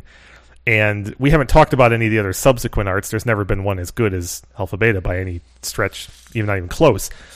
But I should point out, I would be remiss if I didn't point out that, like Hypnotic Spectre, there is a foil version of the Alpha Beta art in the form of a Friday Night Magic foil. Now, granted, this unfortunately has a new artifact frame, so it's got a silver/gray frame. But you can get a foil of the Alpha art if you want, and it's still the Alpha art. It still looks pretty awesome. And like the Hippie, it's also very affordable, $4 or $5 these days, because there's kind of no place for a foil old school card in the current culture of Magic, and it's not a very good card in EDH. Fair enough. Yeah. There's one other thing about Icy that I wanted to point out, and I didn't know it until I looked just now. The Gamma card has a couple of noteworthy things. One, it's another 4-mana artifact, as so many of the Gamma artifacts were. The Gamma card says tap any land. And that's it. So it was powered up powerfully. In fact, this card, we wouldn't even be talking about it right now if all it did was tap lands. God. Right? The most important thing it does is taps artifacts. Then everything else is after that. and then creature and then land. Probably. So the other thing I want to point out, and we were lauding the art so strongly, the placeholder art for the Gamma card is a contraction or a cropping of MC Escher's 3 Spheres, number 2, which is a recapitulation of Hand with Reflecting Sphere, where famously it's a drawing of himself holding a reflective sphere. And what does that look like? Well, it looks exactly like what the alpha art for Icy Manipulator became, just without the prominent figure shown in the reflection. Amazing. So it's pretty clear to me that the Gamma placeholder art, like we talked about with so many other things, just was formative in the art direction for this card, and so it's a really just aping MC Escher's hand holding a sphere. Well, our next card, Kevin, is something I'm very excited about, so I'm eager to get to it. Oh, jeez. You and me both. Okay, so let's dive into Illusionary Mask. Now, strap yourselves in, because I am going to read you this alpha wording. It's a 2-mana artifact. It's a poly artifact, even, which is nice. It says X, : you can summon a creature face down so opponent doesn't know what it is. The X cost can be any amount of mana, even 0. It serves to hide the true casting cost of the creature, which you still have to spend. As soon as a face-down creature receives damage, deals damage, or is tapped, you must turn it face up. There is so much to love about that alpha wording, Steve, and among all the other features of this card. We've alluded to the ways in which cards were discontinued in Magic and the heading of Mystifier. Is there a better representation of Mystifier than this card? This is the poster child for Mystifier. It's the perfect embodiment of it. Kevin, what is your in so many ways? What's your first memory of this card that you can recall?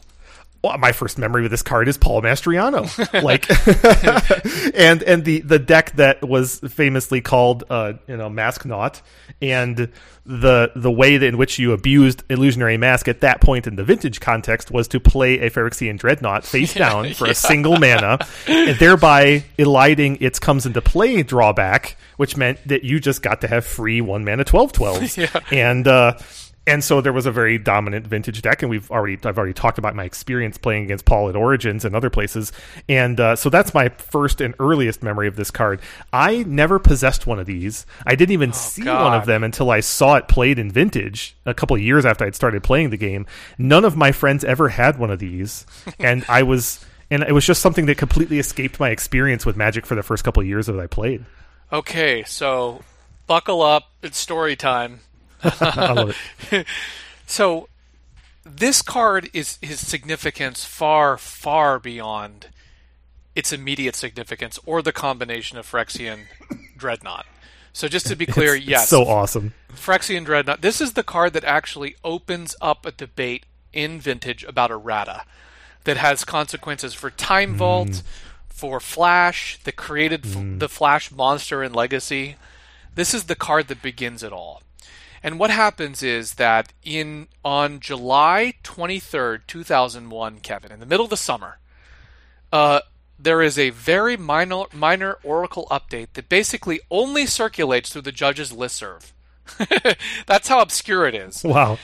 It's very effective to release your Oracle updates that way. It was in the judge's listserv. There was a question that arose in the judge's listserv that clarified that yes, you could play a Phyrexian Dreadnought under Illusionary Mask without having to kind of pay, so to speak, the Phyrexian Dreadnoughts comes into play cost.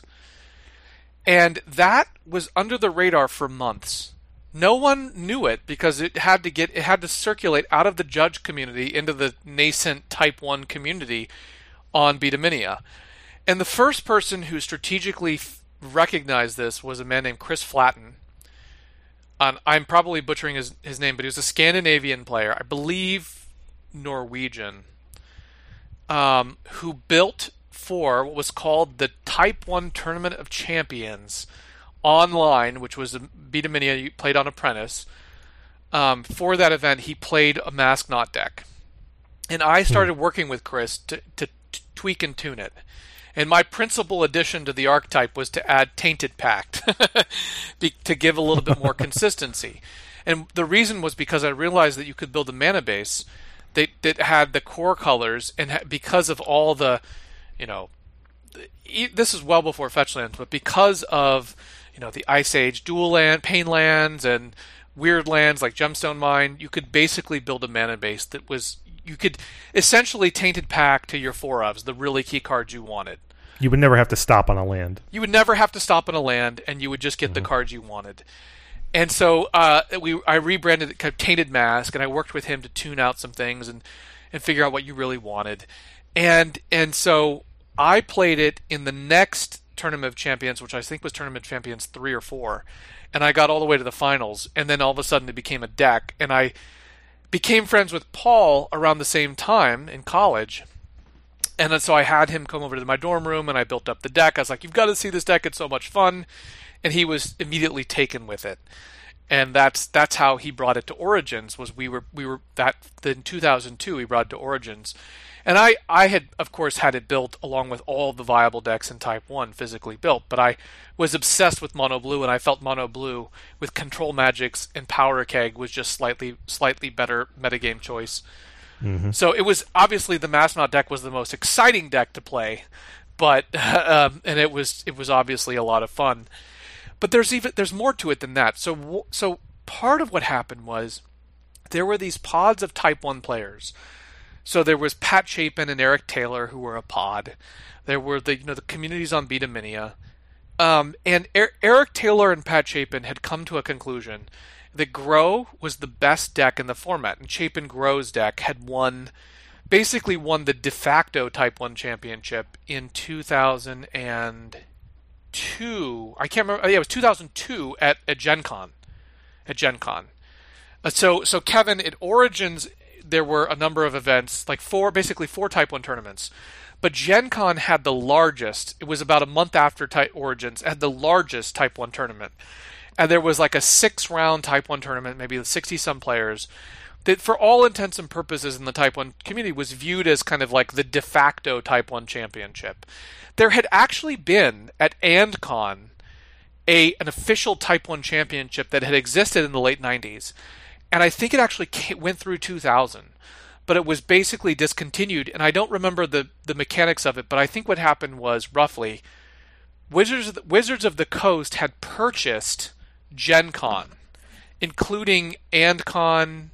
Maybe I've got it backwards. They bought whatever the parent company was that owned, ran AndCon, and I think Gen Con, and I think one or two other conventions. And so I think they had bought it and then they had sold it. And when they sold it, part of the allure in owning it was they could host all these cool events. So we'd mentioned earlier in our conversation of Doomsday that Origins, when it owned AndCon and Gen Con, had these kind of like cool championship events. And Randy Buehler and his teammates had played in one of those events, I think in 99 or 2000 at Gen Con. So anyway, the point is that Wizards had sold all these things off, and there was no longer an official Type 1 championship. And then I and others helped organized and then pressured Wizards to ask for an official Type 1 championship, which led to the 2003 Type 1 championship at Gen Con, and then has led to the version of that ever since, Kevin. But to get back onto the main story here, Patrick Chapin had determined that in his opinion, the best deck in Type 1 was Grow. But Power Monolith was the next best deck. And he thought that basically Masnaut was the deck that kept Type 1 from being broken, because he felt that Mask beat Grow, but Power Monolith beat Mask. The Academy, okay. So there was in his view, a rock paper scissors dynamic to the format. Now, what he was missing was that there were the emergent. Well, by the way, and also I have to say, the Grow deck crushed my Mono Blue deck. I played him. So I ran into Patrick Chapin in, I think, a PTQ, because remember how in Columbus we would organize Type 1 side events? Well, I ran into him, and I was like, Patrick, let's play some Type 1. And he had his Grow deck, and we sat there and played like 9 games, and it was just a drubbing, because I could never. What would happen? We don't need to talk about the Mono Blue versus Grow matchup, but the point is that there were these little pods, and people were contending what was best, right?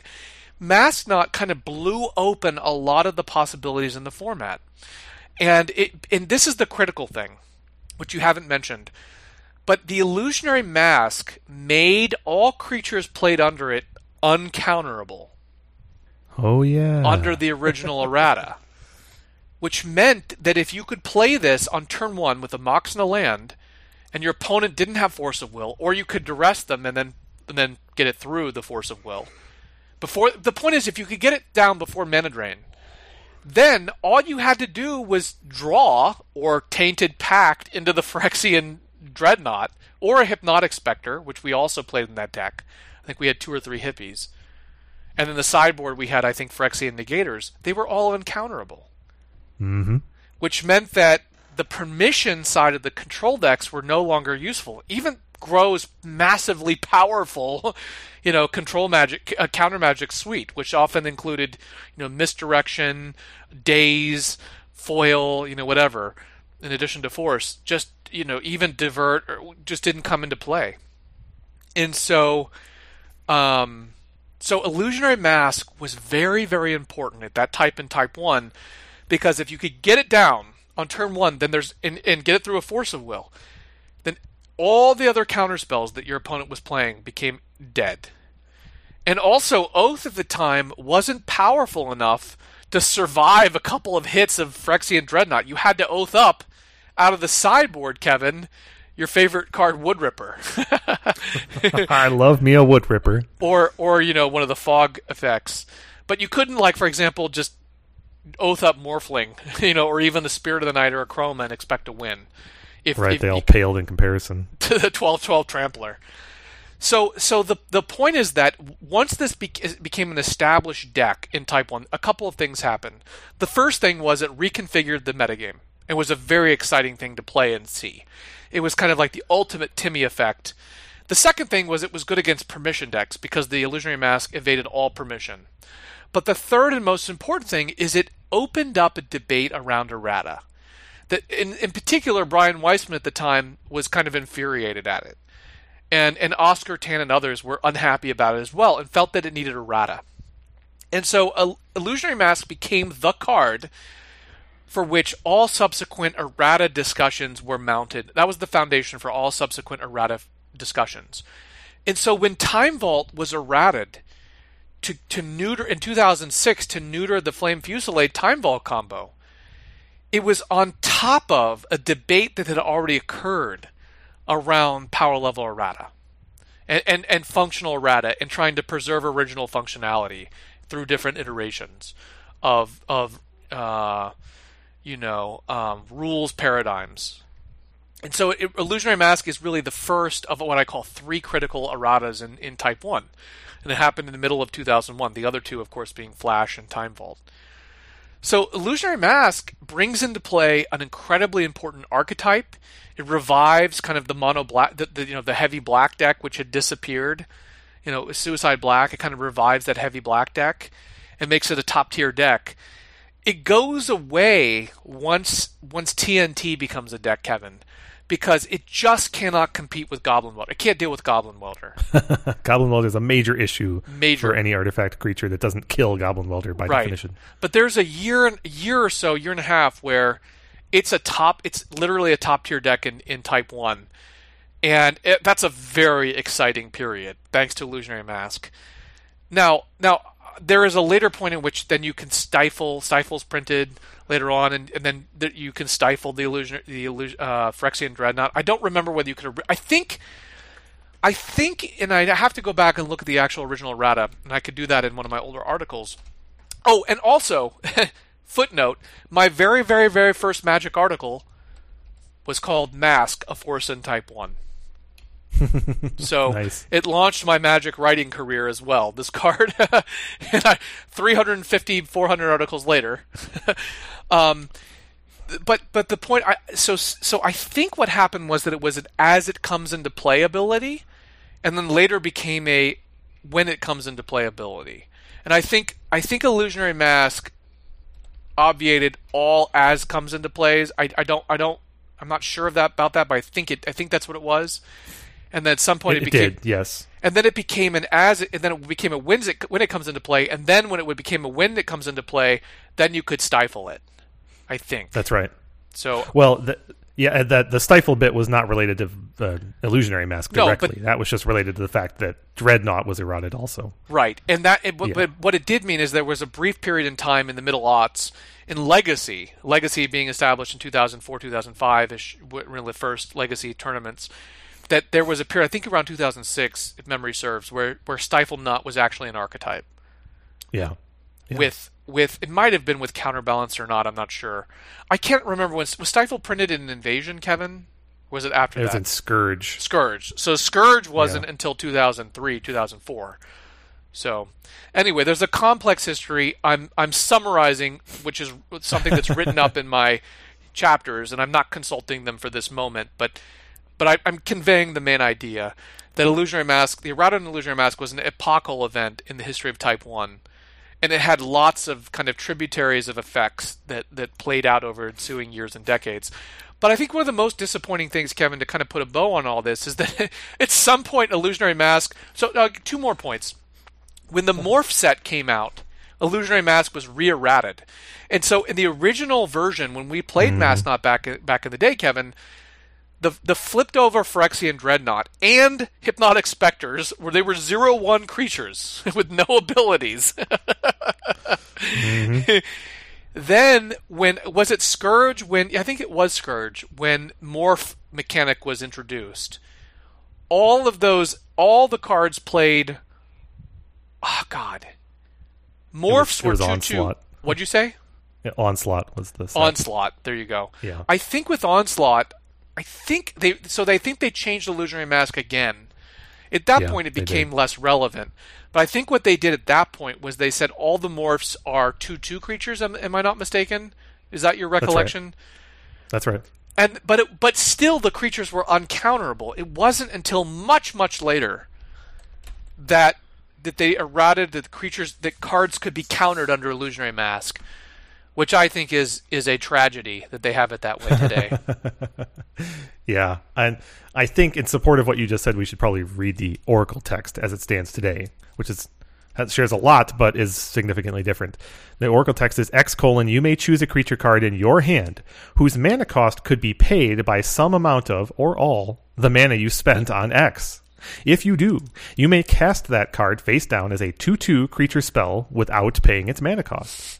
If the creature that spell becomes as it resolves has not been turned face up, and would assign or deal damage, be dealt damage, or become tapped, instead it's turned face up and assigns damage or deals damage or is dealt damage or becomes tapped. Activate this ability only anytime you can cast a sorcery. The only thing has a lot of DNA, but it's a far cry from the original. It's frustrating, honestly. Hearing you read the Oracle text just gives me heartburn. Actually, it gives me a migraine is what it does, because there's nowhere in the text where it says the creature's a 2/2 creature spell face down. That's right. That's completely made up. Well, to be fair, there's also nowhere in the text that describes what the creature is at all, except face down. Yes. So what would you wish they had done by today's standards? So here's the thing. Because under the card text, it flips over whenever it does anything relevant, right? Whenever it receives damage, deals damage, is targeted or tapped or whatever, it flips. I think that it should be just a 0/1.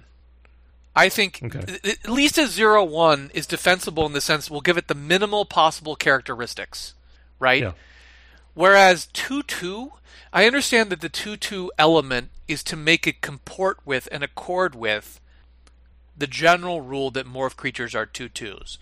But what you've effectively done is grafted text into a card that has no textual basis whatsoever.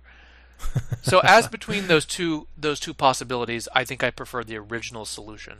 Yeah. I mean, the alternative is just to say that it's undefined and ambiguous, but that's obviously unacceptable as well. It is. The text in the Alpha League is the text clarifications are as follows. 1. Activating Illusionary Mask as part of summoning a creature can and only must be used when you summon a creature normally during your main phase. So I guess that's helpful, because and under the 2001 ruling, that was part of the ruling. You had to do it basically anytime you could do a sorcery, which is what the Oracle text says, but it's not what the actual text of the card says. Yeah. And you could put a lot of weight on the word summon in the original text. But I because it says you can summon a creature. I mean, part of the fun of Alpha is giving these cards a maximalist interpretation for powering them up, right? I mean, right? I think that would actually make this card useful in Alpha, is if you could just then summon a card on your opponent's turn. That would be incredibly cool. It would be very powerful, and it would be the precursor to Flash, which, as we know, is a pretty healthy mechanic. Or all things considered. Elvish Piper. There's all sorts of effects that allow you to do that. Okay, the second clarification. The mana spent on the creature being summoned must be noted somewhere, dice, a note, etc., where both players can clearly see how many and what types of mana was used to summon the creature. That's...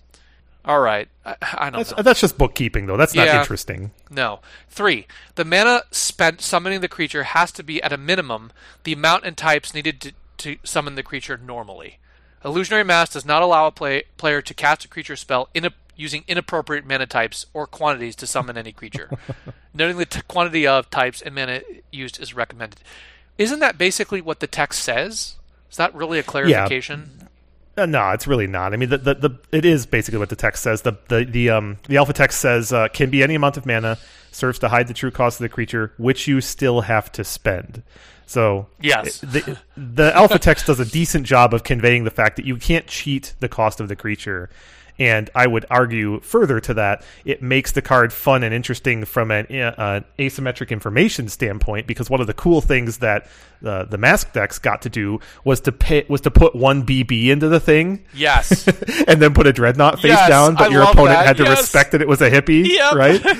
That was one of the greatest things about the deck, was actually having different creatures in the deck, and you got to have fun with the asymmetric information. So I don't want to go too down the kind of like the charms rabbit hole here, Kevin. But if you were a league authority, how would you resolve the ambiguities in this card? What do you think is the best textual interpretation of this card? I'll give you my opinion after you go. I put a fair amount of weight into the word summon. Summon is printed on creature cards for a reason, right? It carries a lot of weight in my eyes. And I'm not expert in the alpha rules like you are, in terms of what's printed in the book, but I feel like the word summon is a red flag to me. So I'm of the opinion that the way this card was written there's a strong indication for me that you were actually still casting the creature spell. Yeah. There's a reason why creatures in alpha are called summons. It's a verb and a noun, of course, but whatever. Anything else? The only other thing that really concerns me is basically the notion that the nature of the creature's statistics are completely undefined. Yes. And so I'm inclined to agree with you that the most logical interpretation is it should be a 0/1. Well, that's the most parsimonious, Yeah. I mean, the alternative is just saying it's undefined until it matters, and then we'll figure out what it is. But the problem with that is... That's broken, though. Yeah. I mean, the problem then is what do you do with Meekstone and things like that? Yeah, you have to choose something. I guess Meekstone doesn't matter, because if you would attack with it, then it would flip. But other things matter, like what's a good example? Earthquake. Tackle Maggot. Earthquake. No, because Earthquake's subsumed under dealing damage. Oh, yeah. Things that put counters on creatures are where it really starts to matter. Yeah. Well, in Alpha, that might not matter then. In the Alpha context. In Alpha, it might not matter, but there's got to be an example I'm not thinking of. Almost everything in Alpha revolves around damage, right? and or targeting. I don't think there's any. Meekstone's a good example, but another one that is Island Sanctuary, right? Can a face down creature attack through an Island Sanctuary? Good point. You have to kind of resolve that kind of issue. Or you want to, I guess, to determine whether it can block. But once it's blocked, once you declare it as a blocker, I assume it flips up. So yeah, that creates issues. That's why the current text says if you're about to do something, then turn it face up and still do that thing. I'm not sure that you've identified inelegant, but yeah. There are 4 possible ambiguities that I would resolve. The first is the question around. Is it basically put into play like through Elvish Piper or Sneak Attack, or is it actually a summon? Or does it go on the stack? Yes, yeah. Exactly. There's no stack, obviously, but are you casting it? Right. The second ambiguity is what is the nature of the creature. The third ambiguity is precisely when does it flip over? Because there's circumstances that are not covered by the actual text that you would probably want it to be, needed to be. Well, and the alpha card uses the phrase "as soon as," which in modern parlance we would translate into just the word "when." Right? It would be a trigger. Yeah. But the fact that it's a trigger produces other difficulties and creates impossible situations like, like blocking. Like if you've got a face down flyer, are you allowed to block a creature with flying? That's something that has to be resolved. No, here's right? another example, Kevin. Your opponent casts Unsummon on the creature. You have to check to see if it has pro blue. Now, I don't think there's any pro blue creatures in the format, but that's an example. No, that extends to, you can reverse that with like Swords to Plowshares if you have a face down. Right. Black Knight. So I mean, yeah, it's not difficult to resolve in the modern parlance, but in the strictly alpha context, it is tricky. So, and then the third is so here's how I would resolve it. The word summon, you're absolutely correct, has additional meaning in alpha. But the word summon is actually most powerfully, in my opinion, associated with creature as a creature type. So, all the creatures, they say summon X. They don't say creature card. They say a summon is basically the card type. Yeah. So it's both, as you say, a verb and a noun. But I think that the more prominent use of the word summon is more in the noun sense than the verb sense. And so I think because this is an activated ability of an artifact, I think I would have it not go on the. It goes on the stack, but doesn't go on the stack in the sense that you can counter it. And the ability does. The ability does because, and I want to go back to countering. There's a section in the Alpha rulebook that talks about this. Hold on. Yeah, destroyed, discarded, countered, or removed cards. If a spell is countered as it is being cast, it too goes to the graveyard without having its effect. I would argue that in this case, the summoning occurs not as a casting, because you're not actually, but as an ability, an activated ability, or a fast effect in the language of Revised.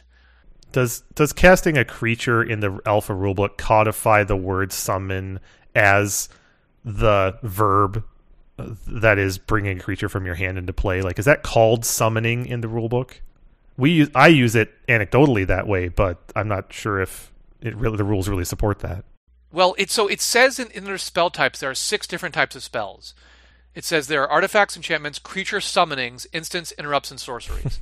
So that calls it a summoning. That's what I'm saying. It's a card. It's basically a card type. I'm looking. It says summoning spells, which can only be cast during the main phase of your turn. Bring creatures into play. A creature cannot attack or use a special ability that would tap until you begin a turn with it in play. So that's really strongly using the noun form. Yes. Which gives more weight to your position than mine. Look, it's all a matter of interpretation, but that's the interpretation I would give to it. The second in ambiguity is I believe that you can activate this. A poly artifact can be used any time. I believe that you should be able to use this any time. Yeah, so the Oracle text says activate this ability only anytime you could cast a sorcery, which is not supported by the text. Well, the only way that's supported by the text is if you take my interpretation and use the verb form of summon, which carries the baggage of only when the stack is empty on your main phase. You know how we would resolve this? We would resolve this by asking Richard Garfield. I love it. Yeah. No, there's another way we could resolve it, and I'm sorry, I don't mean to interrupt you. But there's another way we could resolve it, which is not helpful, and that is to look at Gamma. Yes, let's do it.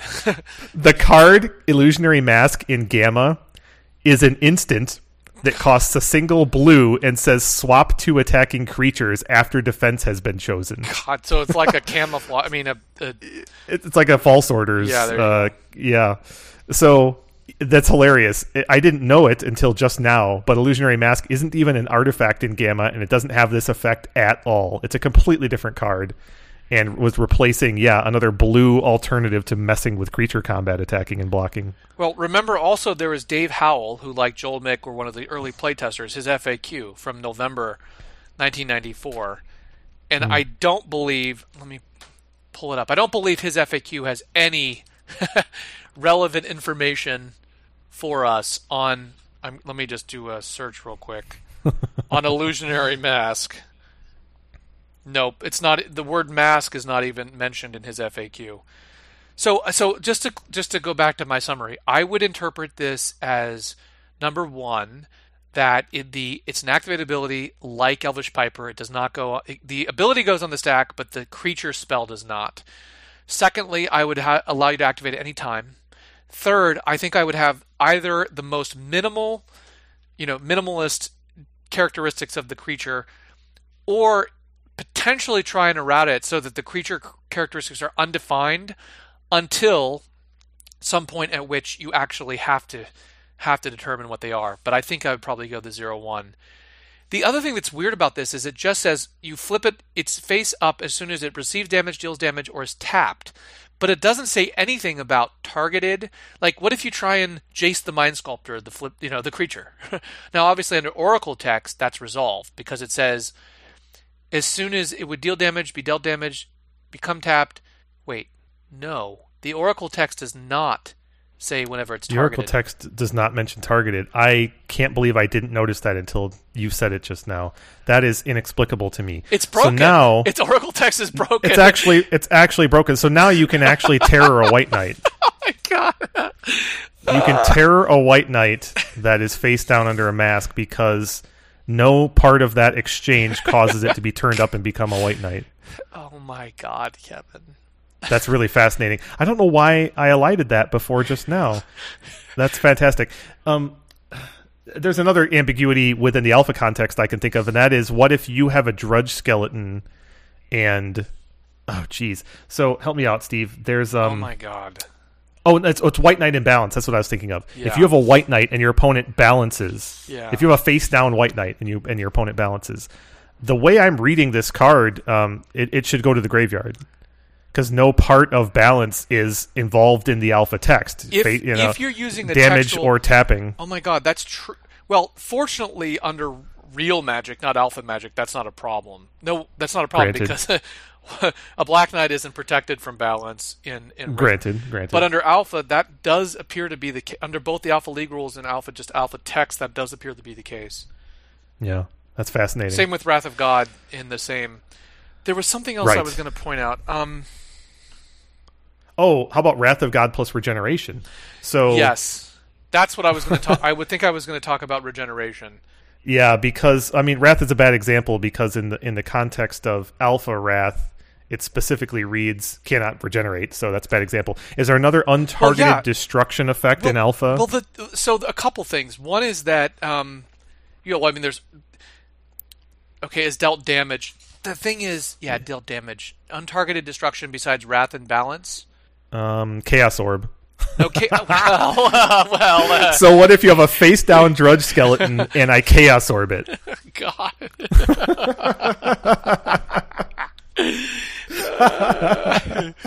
Kevin, is this a replacement ability?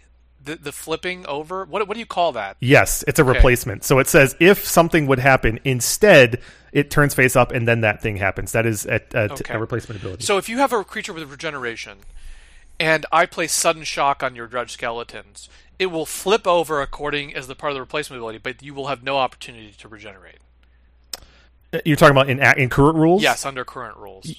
Well, of course you're talking about it. You're talking about Sudden Shock. Yes, what you said is correct. The Sudden Shock dealing damage will cause the creature to turn face up and then receive its damage and die. And because it's Sudden Shock, I wouldn't be able to respond with a Regeneration Shield. No, you're right. There's kind of no context in which I would be able to regenerate it beforehand. Now, if I was somehow able to regenerate it before you cast Sudden Shock without turning it face up, like if I cast some spell... Yeah, if I pass some spell, well, I could just cast Death Ward on it, right? Yeah. Since that wouldn't cause it to turn face up. Yeah, if I cast Death Ward on my face-down Regenerator, the fact that it's a Regenerator ceases to matter. But then your Sudden Shock would cause it to turn face up, and then it would regenerate. Yeah. Wow. There's so much going on with Illusionary Mask from a historical perspective and a rules perspective. The card is beautiful. It's very similar to Icy Manipulator in that sense, except that it doesn't have quite the breadth of impact on tournament Magic, that Icy Manipulator does. Yeah. But at the same time, it shares a lot in common with Icy, including the fact that the art is just magical. Well, there was a 2-3 year period in Type 1 where this was one of the most prominent cards in the format. And so, it obviously was a huge rules headache at the time. But it actually wasn't that bad. I think everything was fairly easily resolved.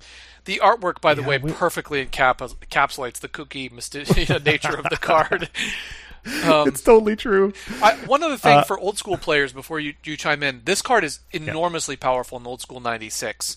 I played with it in a local Old School 96 environment, and I think it's actually just you can't play Old School 96 with unrestricted demonic consultation because of this deck. Because between Limdul's Vault and this card, and Vamp Tutor isn't quite legal, but it's just too easy to assemble. With Force of Will and Dark Ritual and Hippies, it's just absurd. Like I assembled this in Brainstorms, by the way, and Demonic Consultation are unbelievably good together. It's just it was like super consistent. So this is if anyone ever wants to play Old School 96, be aware this is enormously powerful in that environment and quite fun. I also want to add one other historical note, and that is there is an entirely other Mask deck from 2003 that is very important historically. Oh yes, and flies under the radar because it very narrowly lost Vintage Champs in 2003.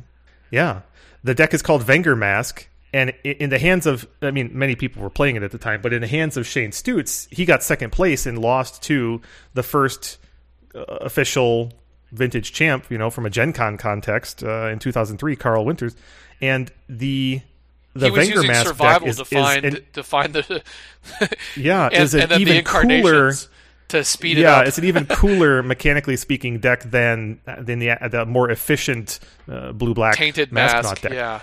Yeah. So the Wenger Mask deck is, as you just said, a survival of the fittest deck, in addition to being an illusionary mask deck, but it's also, very importantly, a Volrath Shapeshifter deck. Oh, which is now, so Volrath Shapeshifter, is a 1/UU Shapeshifter that says as long as the top card of your graveyard is a creature, Volrath Shapeshifter is a copy of that card, except it has its own abilities. And it has an activated ability, which is 2: choose and discard a card.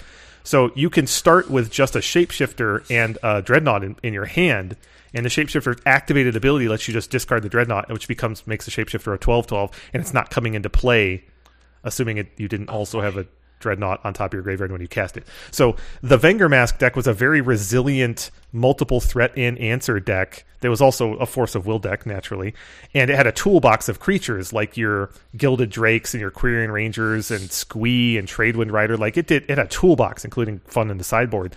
So it was really resilient. It could answer hate, and it could get Dreadnoughts into play in a number of different avenues. Kevin, it was very good at the time. Kevin, for those who are historical completists or maybe didn't play Type 1 but played competitive formats at the time, more like professional formats, that was an iteration of the full English breakfast deck. Which was like, what was it considered, like one of the most rules complicated decks of all time because it dealt with layers. Volrath Shapeshifter, and it had 2 Phyrexian and to properly execute, you had to understand all the rules, but also you had to time a whole bunch of activated abilities properly to get the effect you wanted. Oh, Full English Breakfast was so cool. So the thing about Full English Breakfast was... Well, let me read the deck list real quick, just quickly. So this is from 2002. 4 Birds of Paradise, 4 Wall of Roots, 2 Quirion Ranger, 4 Volrath Shapeshifter, 3 Treadwind Rider, 2 Phyrexian Dreadnoughts, and then these are all singletons. Elvish Lyrist, Uktabi Orangutan, Bottle Gnomes, Gilded Drake, Sliver Queen, Morphling, Rhea Dawnbringer, Flowstone Hellion, Squee Goblin Nabob, and then Counter Magic, Land, and Survival of the Fittest. The most important card in that whole list, that in contrast to Wenger Mask, is the card Flowstone Hellion. Flowstone Hellion is a red creature that has the activated ability 0: Flowstone Hellion gets +1, -1 until end of turn. So the thing that you do, it has haste. So the thing that you do is I know, right? You get a Volrath Shapeshifter and a Survival of the Fittest into play. That's the start of the combo. And then, depending on how much mana you've got, you have a lot of flexibility. But the goal for you to do is to turn your Volrath Shapeshifter into a Flowstone Hellion. It has haste, so you attack with it. Then you activate Flowstone Hellion's 0 mana ability, giving it +1, -1. You activate it 10 times. While those abilities are on the stack, you activate either Volrash Shapeshifter or Survival of the Fittest to put a Phyrexian Dreadnought into your graveyard. And then you let all those abilities resolve, giving your 12/12 Phyrexian Dreadnought plus 10 minus 10, and haste. making it it's already attacking, making it a 22/2 creature. And then your creature, and it's a trampler, a 22/2 trampler, which then your opponent has to deal with in terms of blocking. And you can make the blocking even more difficult if in between the Hellion activations you also turn it into a Morphling briefly to make it flying, for example. And there's other tricks you can play with other noteworthy creatures in the main deck or the sideboard too to have other effects intervening. And you can also use Morphling during the combo to make it untargetable if your opponent tries to interact from a targeted removal standpoint. Like, you can turn it into a Hellion, put all those abilities on the stack, turn it into a Morphling and give it Shroud and Flying, and then turn it into a Dreadnought, let all those abilities resolve.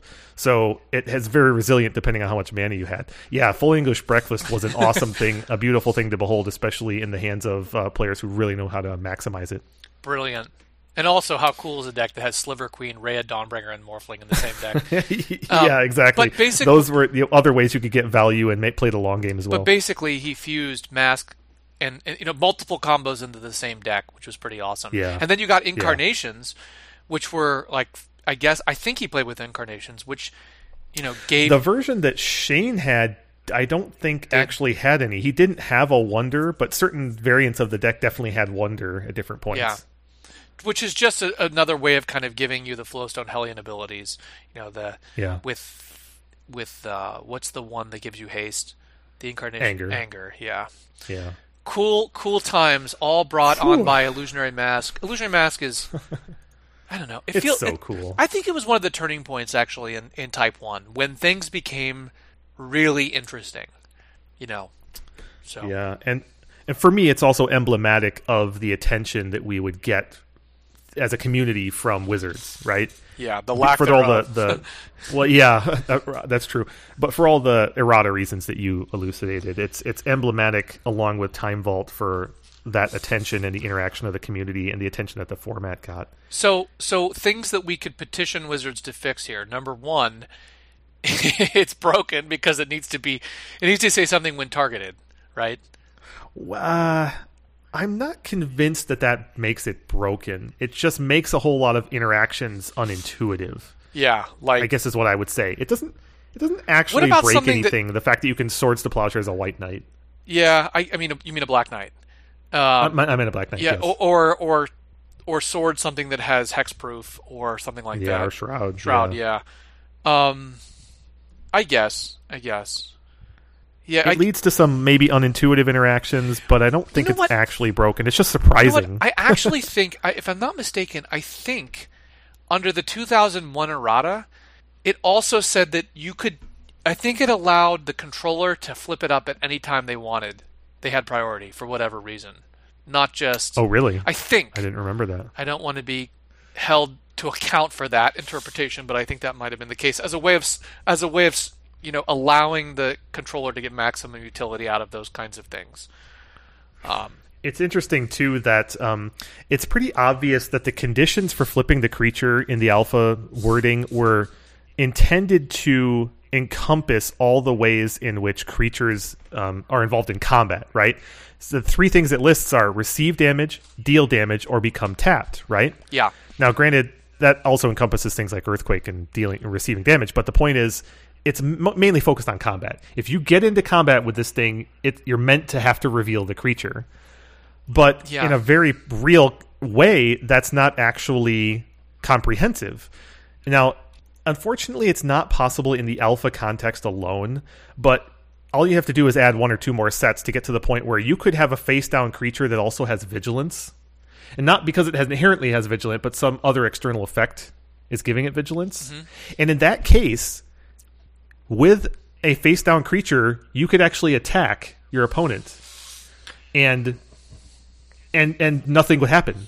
Like, you could just attack your opponent with this face-down creature because it's not becoming tapped, and it's not dealing damage because, according to our interpretation, it's a 0/1, right? So you could just successfully attack with a 0/1 vigilant creature, and nothing would happen, which I find hilarious. It would just stay face down, and you'd go about your business. In fact, you could layer on other effects that trigger on the attack, too. If you had an effect that said your creatures have vigilance, and when they attack, something happens, those effects would happen, and the creature would still just stay face down, right? That's true. It's amazing once you limit the flipping up to just attacking, being tapped, or dealing damage. Does it say blocking too? No, not blocking. Just dealing or receiving damage or becoming tapped. Well, dealing damage is 0/1 doesn't deal damage, so there's a real ambiguity there. Oh God. Yeah, making it 0/1 is actually hugely significant because then you could block without ever flipping it up. But it would be revealed when it goes to the graveyard, though. But I suppose if you're blocking a 0/1 with it, then it won't. Well, in the it's not possible to attack with a creature this way in the alpha context because there's no blanket vigilance granting. Yeah. So it's not possible to do it that way, but you could block. Sure. Your opponent, you could have you could have this face down creature that's a 0/1 and your opponent could attack you with a Frozen Shade and then not pump. Yep. And you could just block and you'd have 2 0/1s involved in combat and nothing would happen. So Kevin, I want to get back to what we think should be fixed on this. I think 2009, though it's hard to know because we don't have a clear record of every previous errata on the Oracle. But I think 2009 is when it was last errated, and I think my biggest objection is the fact that it's counterable. Look, I just think that that's the least implausible interpretation of this card. There's no in his history. If Wizards of the Coast rules teams can find me a case where this was actually ruled to work that way, then they would have precedent to establish that was the functionality. But I don't think the design of this card, the functionality, and I think you have to use a lot of weight on the word summon to make that interpretation. You do. And also, it creates such a weird, awkward, text, right? Because then you have to create all this text that says, if the creature that the spell becomes as it resolves, all this stuff. I don't know. I just think, I just think that that's my biggest objection to the text. But I also think especially in alpha, this should just be ruled that you can activate on your opponent's turn. Why not make it more fun? So well, and I also there's no firm answer one way or the other, and I'm sympathetic to what you're trying to get at here. It is more fun that way. I would also say that from a top-down perspective, what is this card trying to do? I would argue that its goal is not to make creatures uncounterable or give them flash. Its goal is to obscure their identity, right? Yes. And so from a top-down standpoint, I don't feel as vehemently as you do that the creature should be uncounterable and have flash. I just feel like this is a way for you to summon a creature, and I'm using summon in my interpretation, a way to summon a creature and obscure its identity. But that's its primary goal. And so from a design intent standpoint, that's how I read it, right? But that's not compelling or ironclad. But Kevin, Magic cards have multiple uses, and to say this is the intent of the card is a simple concept. I think belies the nature that Magic cards have primary uses, secondary uses, tertiary uses. I mean, we just spent a while talking about how Healing Solve originally was just gain life, and then actually its primary main function was tacked on, right? Yeah. So I would be very careful about saying that's the primary purpose of the card. I think that it's most consistent with being an artifact activate ability. I mean, let me ask you this. Out of the universe of artifacts with activate abilities, how many in the Magic card pool put spells onto the stack, which I know that there are some, versus those that just put cards into play? So Quicksilver Amulet, right, puts creatures directly into play. It definitely favors putting them into play. Exactly. Yeah. Now, obviously, that's true, but that's also ex post facto not terribly reasoning. Compelling, given that this is the only card in Alpha that does this. So but it does speak. Right. It does speak. But at the same time, just want to you say mentioned earlier that one way to resolve this would be to ask Richard Garfield, and that's a pure appeal to design intent, right? Yes, and or original ruled functionality to find out just how was this card ruled to work, and does anyone know? We've got all the rulings. You know what? I'm going to ask Joel Nick. I'm gonna ask Joel Nick. We don't have the original ruling, so we don't have that. But we have a whole bunch of other we can rulings ask that happened people since who were then. there. I'm gonna ask Joel Nick. I know. My point is that one of the ways that we resolve these things is to ask Richard Garfield, and that is a pure intent. That is a pure appeal to design intent. That's all. There's no one way that is correct. Absolutely, there isn't one, and it's an unknowable thing at this point. Unknowable in the sense that unless Richard Garfield specifically remembers if he had a plan for this thing, then I guess we know that much. But even that is not open and shut, right? That's not the last possible word. And the fact that this card was originally a blue instant that just monkeyed with combat is laughable. Not that there's anything wrong with that, it just adds to the mystique and the problem that we have with evaluating it. Totally agree. Stay tuned for more thrilling limited edition adventures in the next part of our episode 100 spectacular on So Many Insane Plays.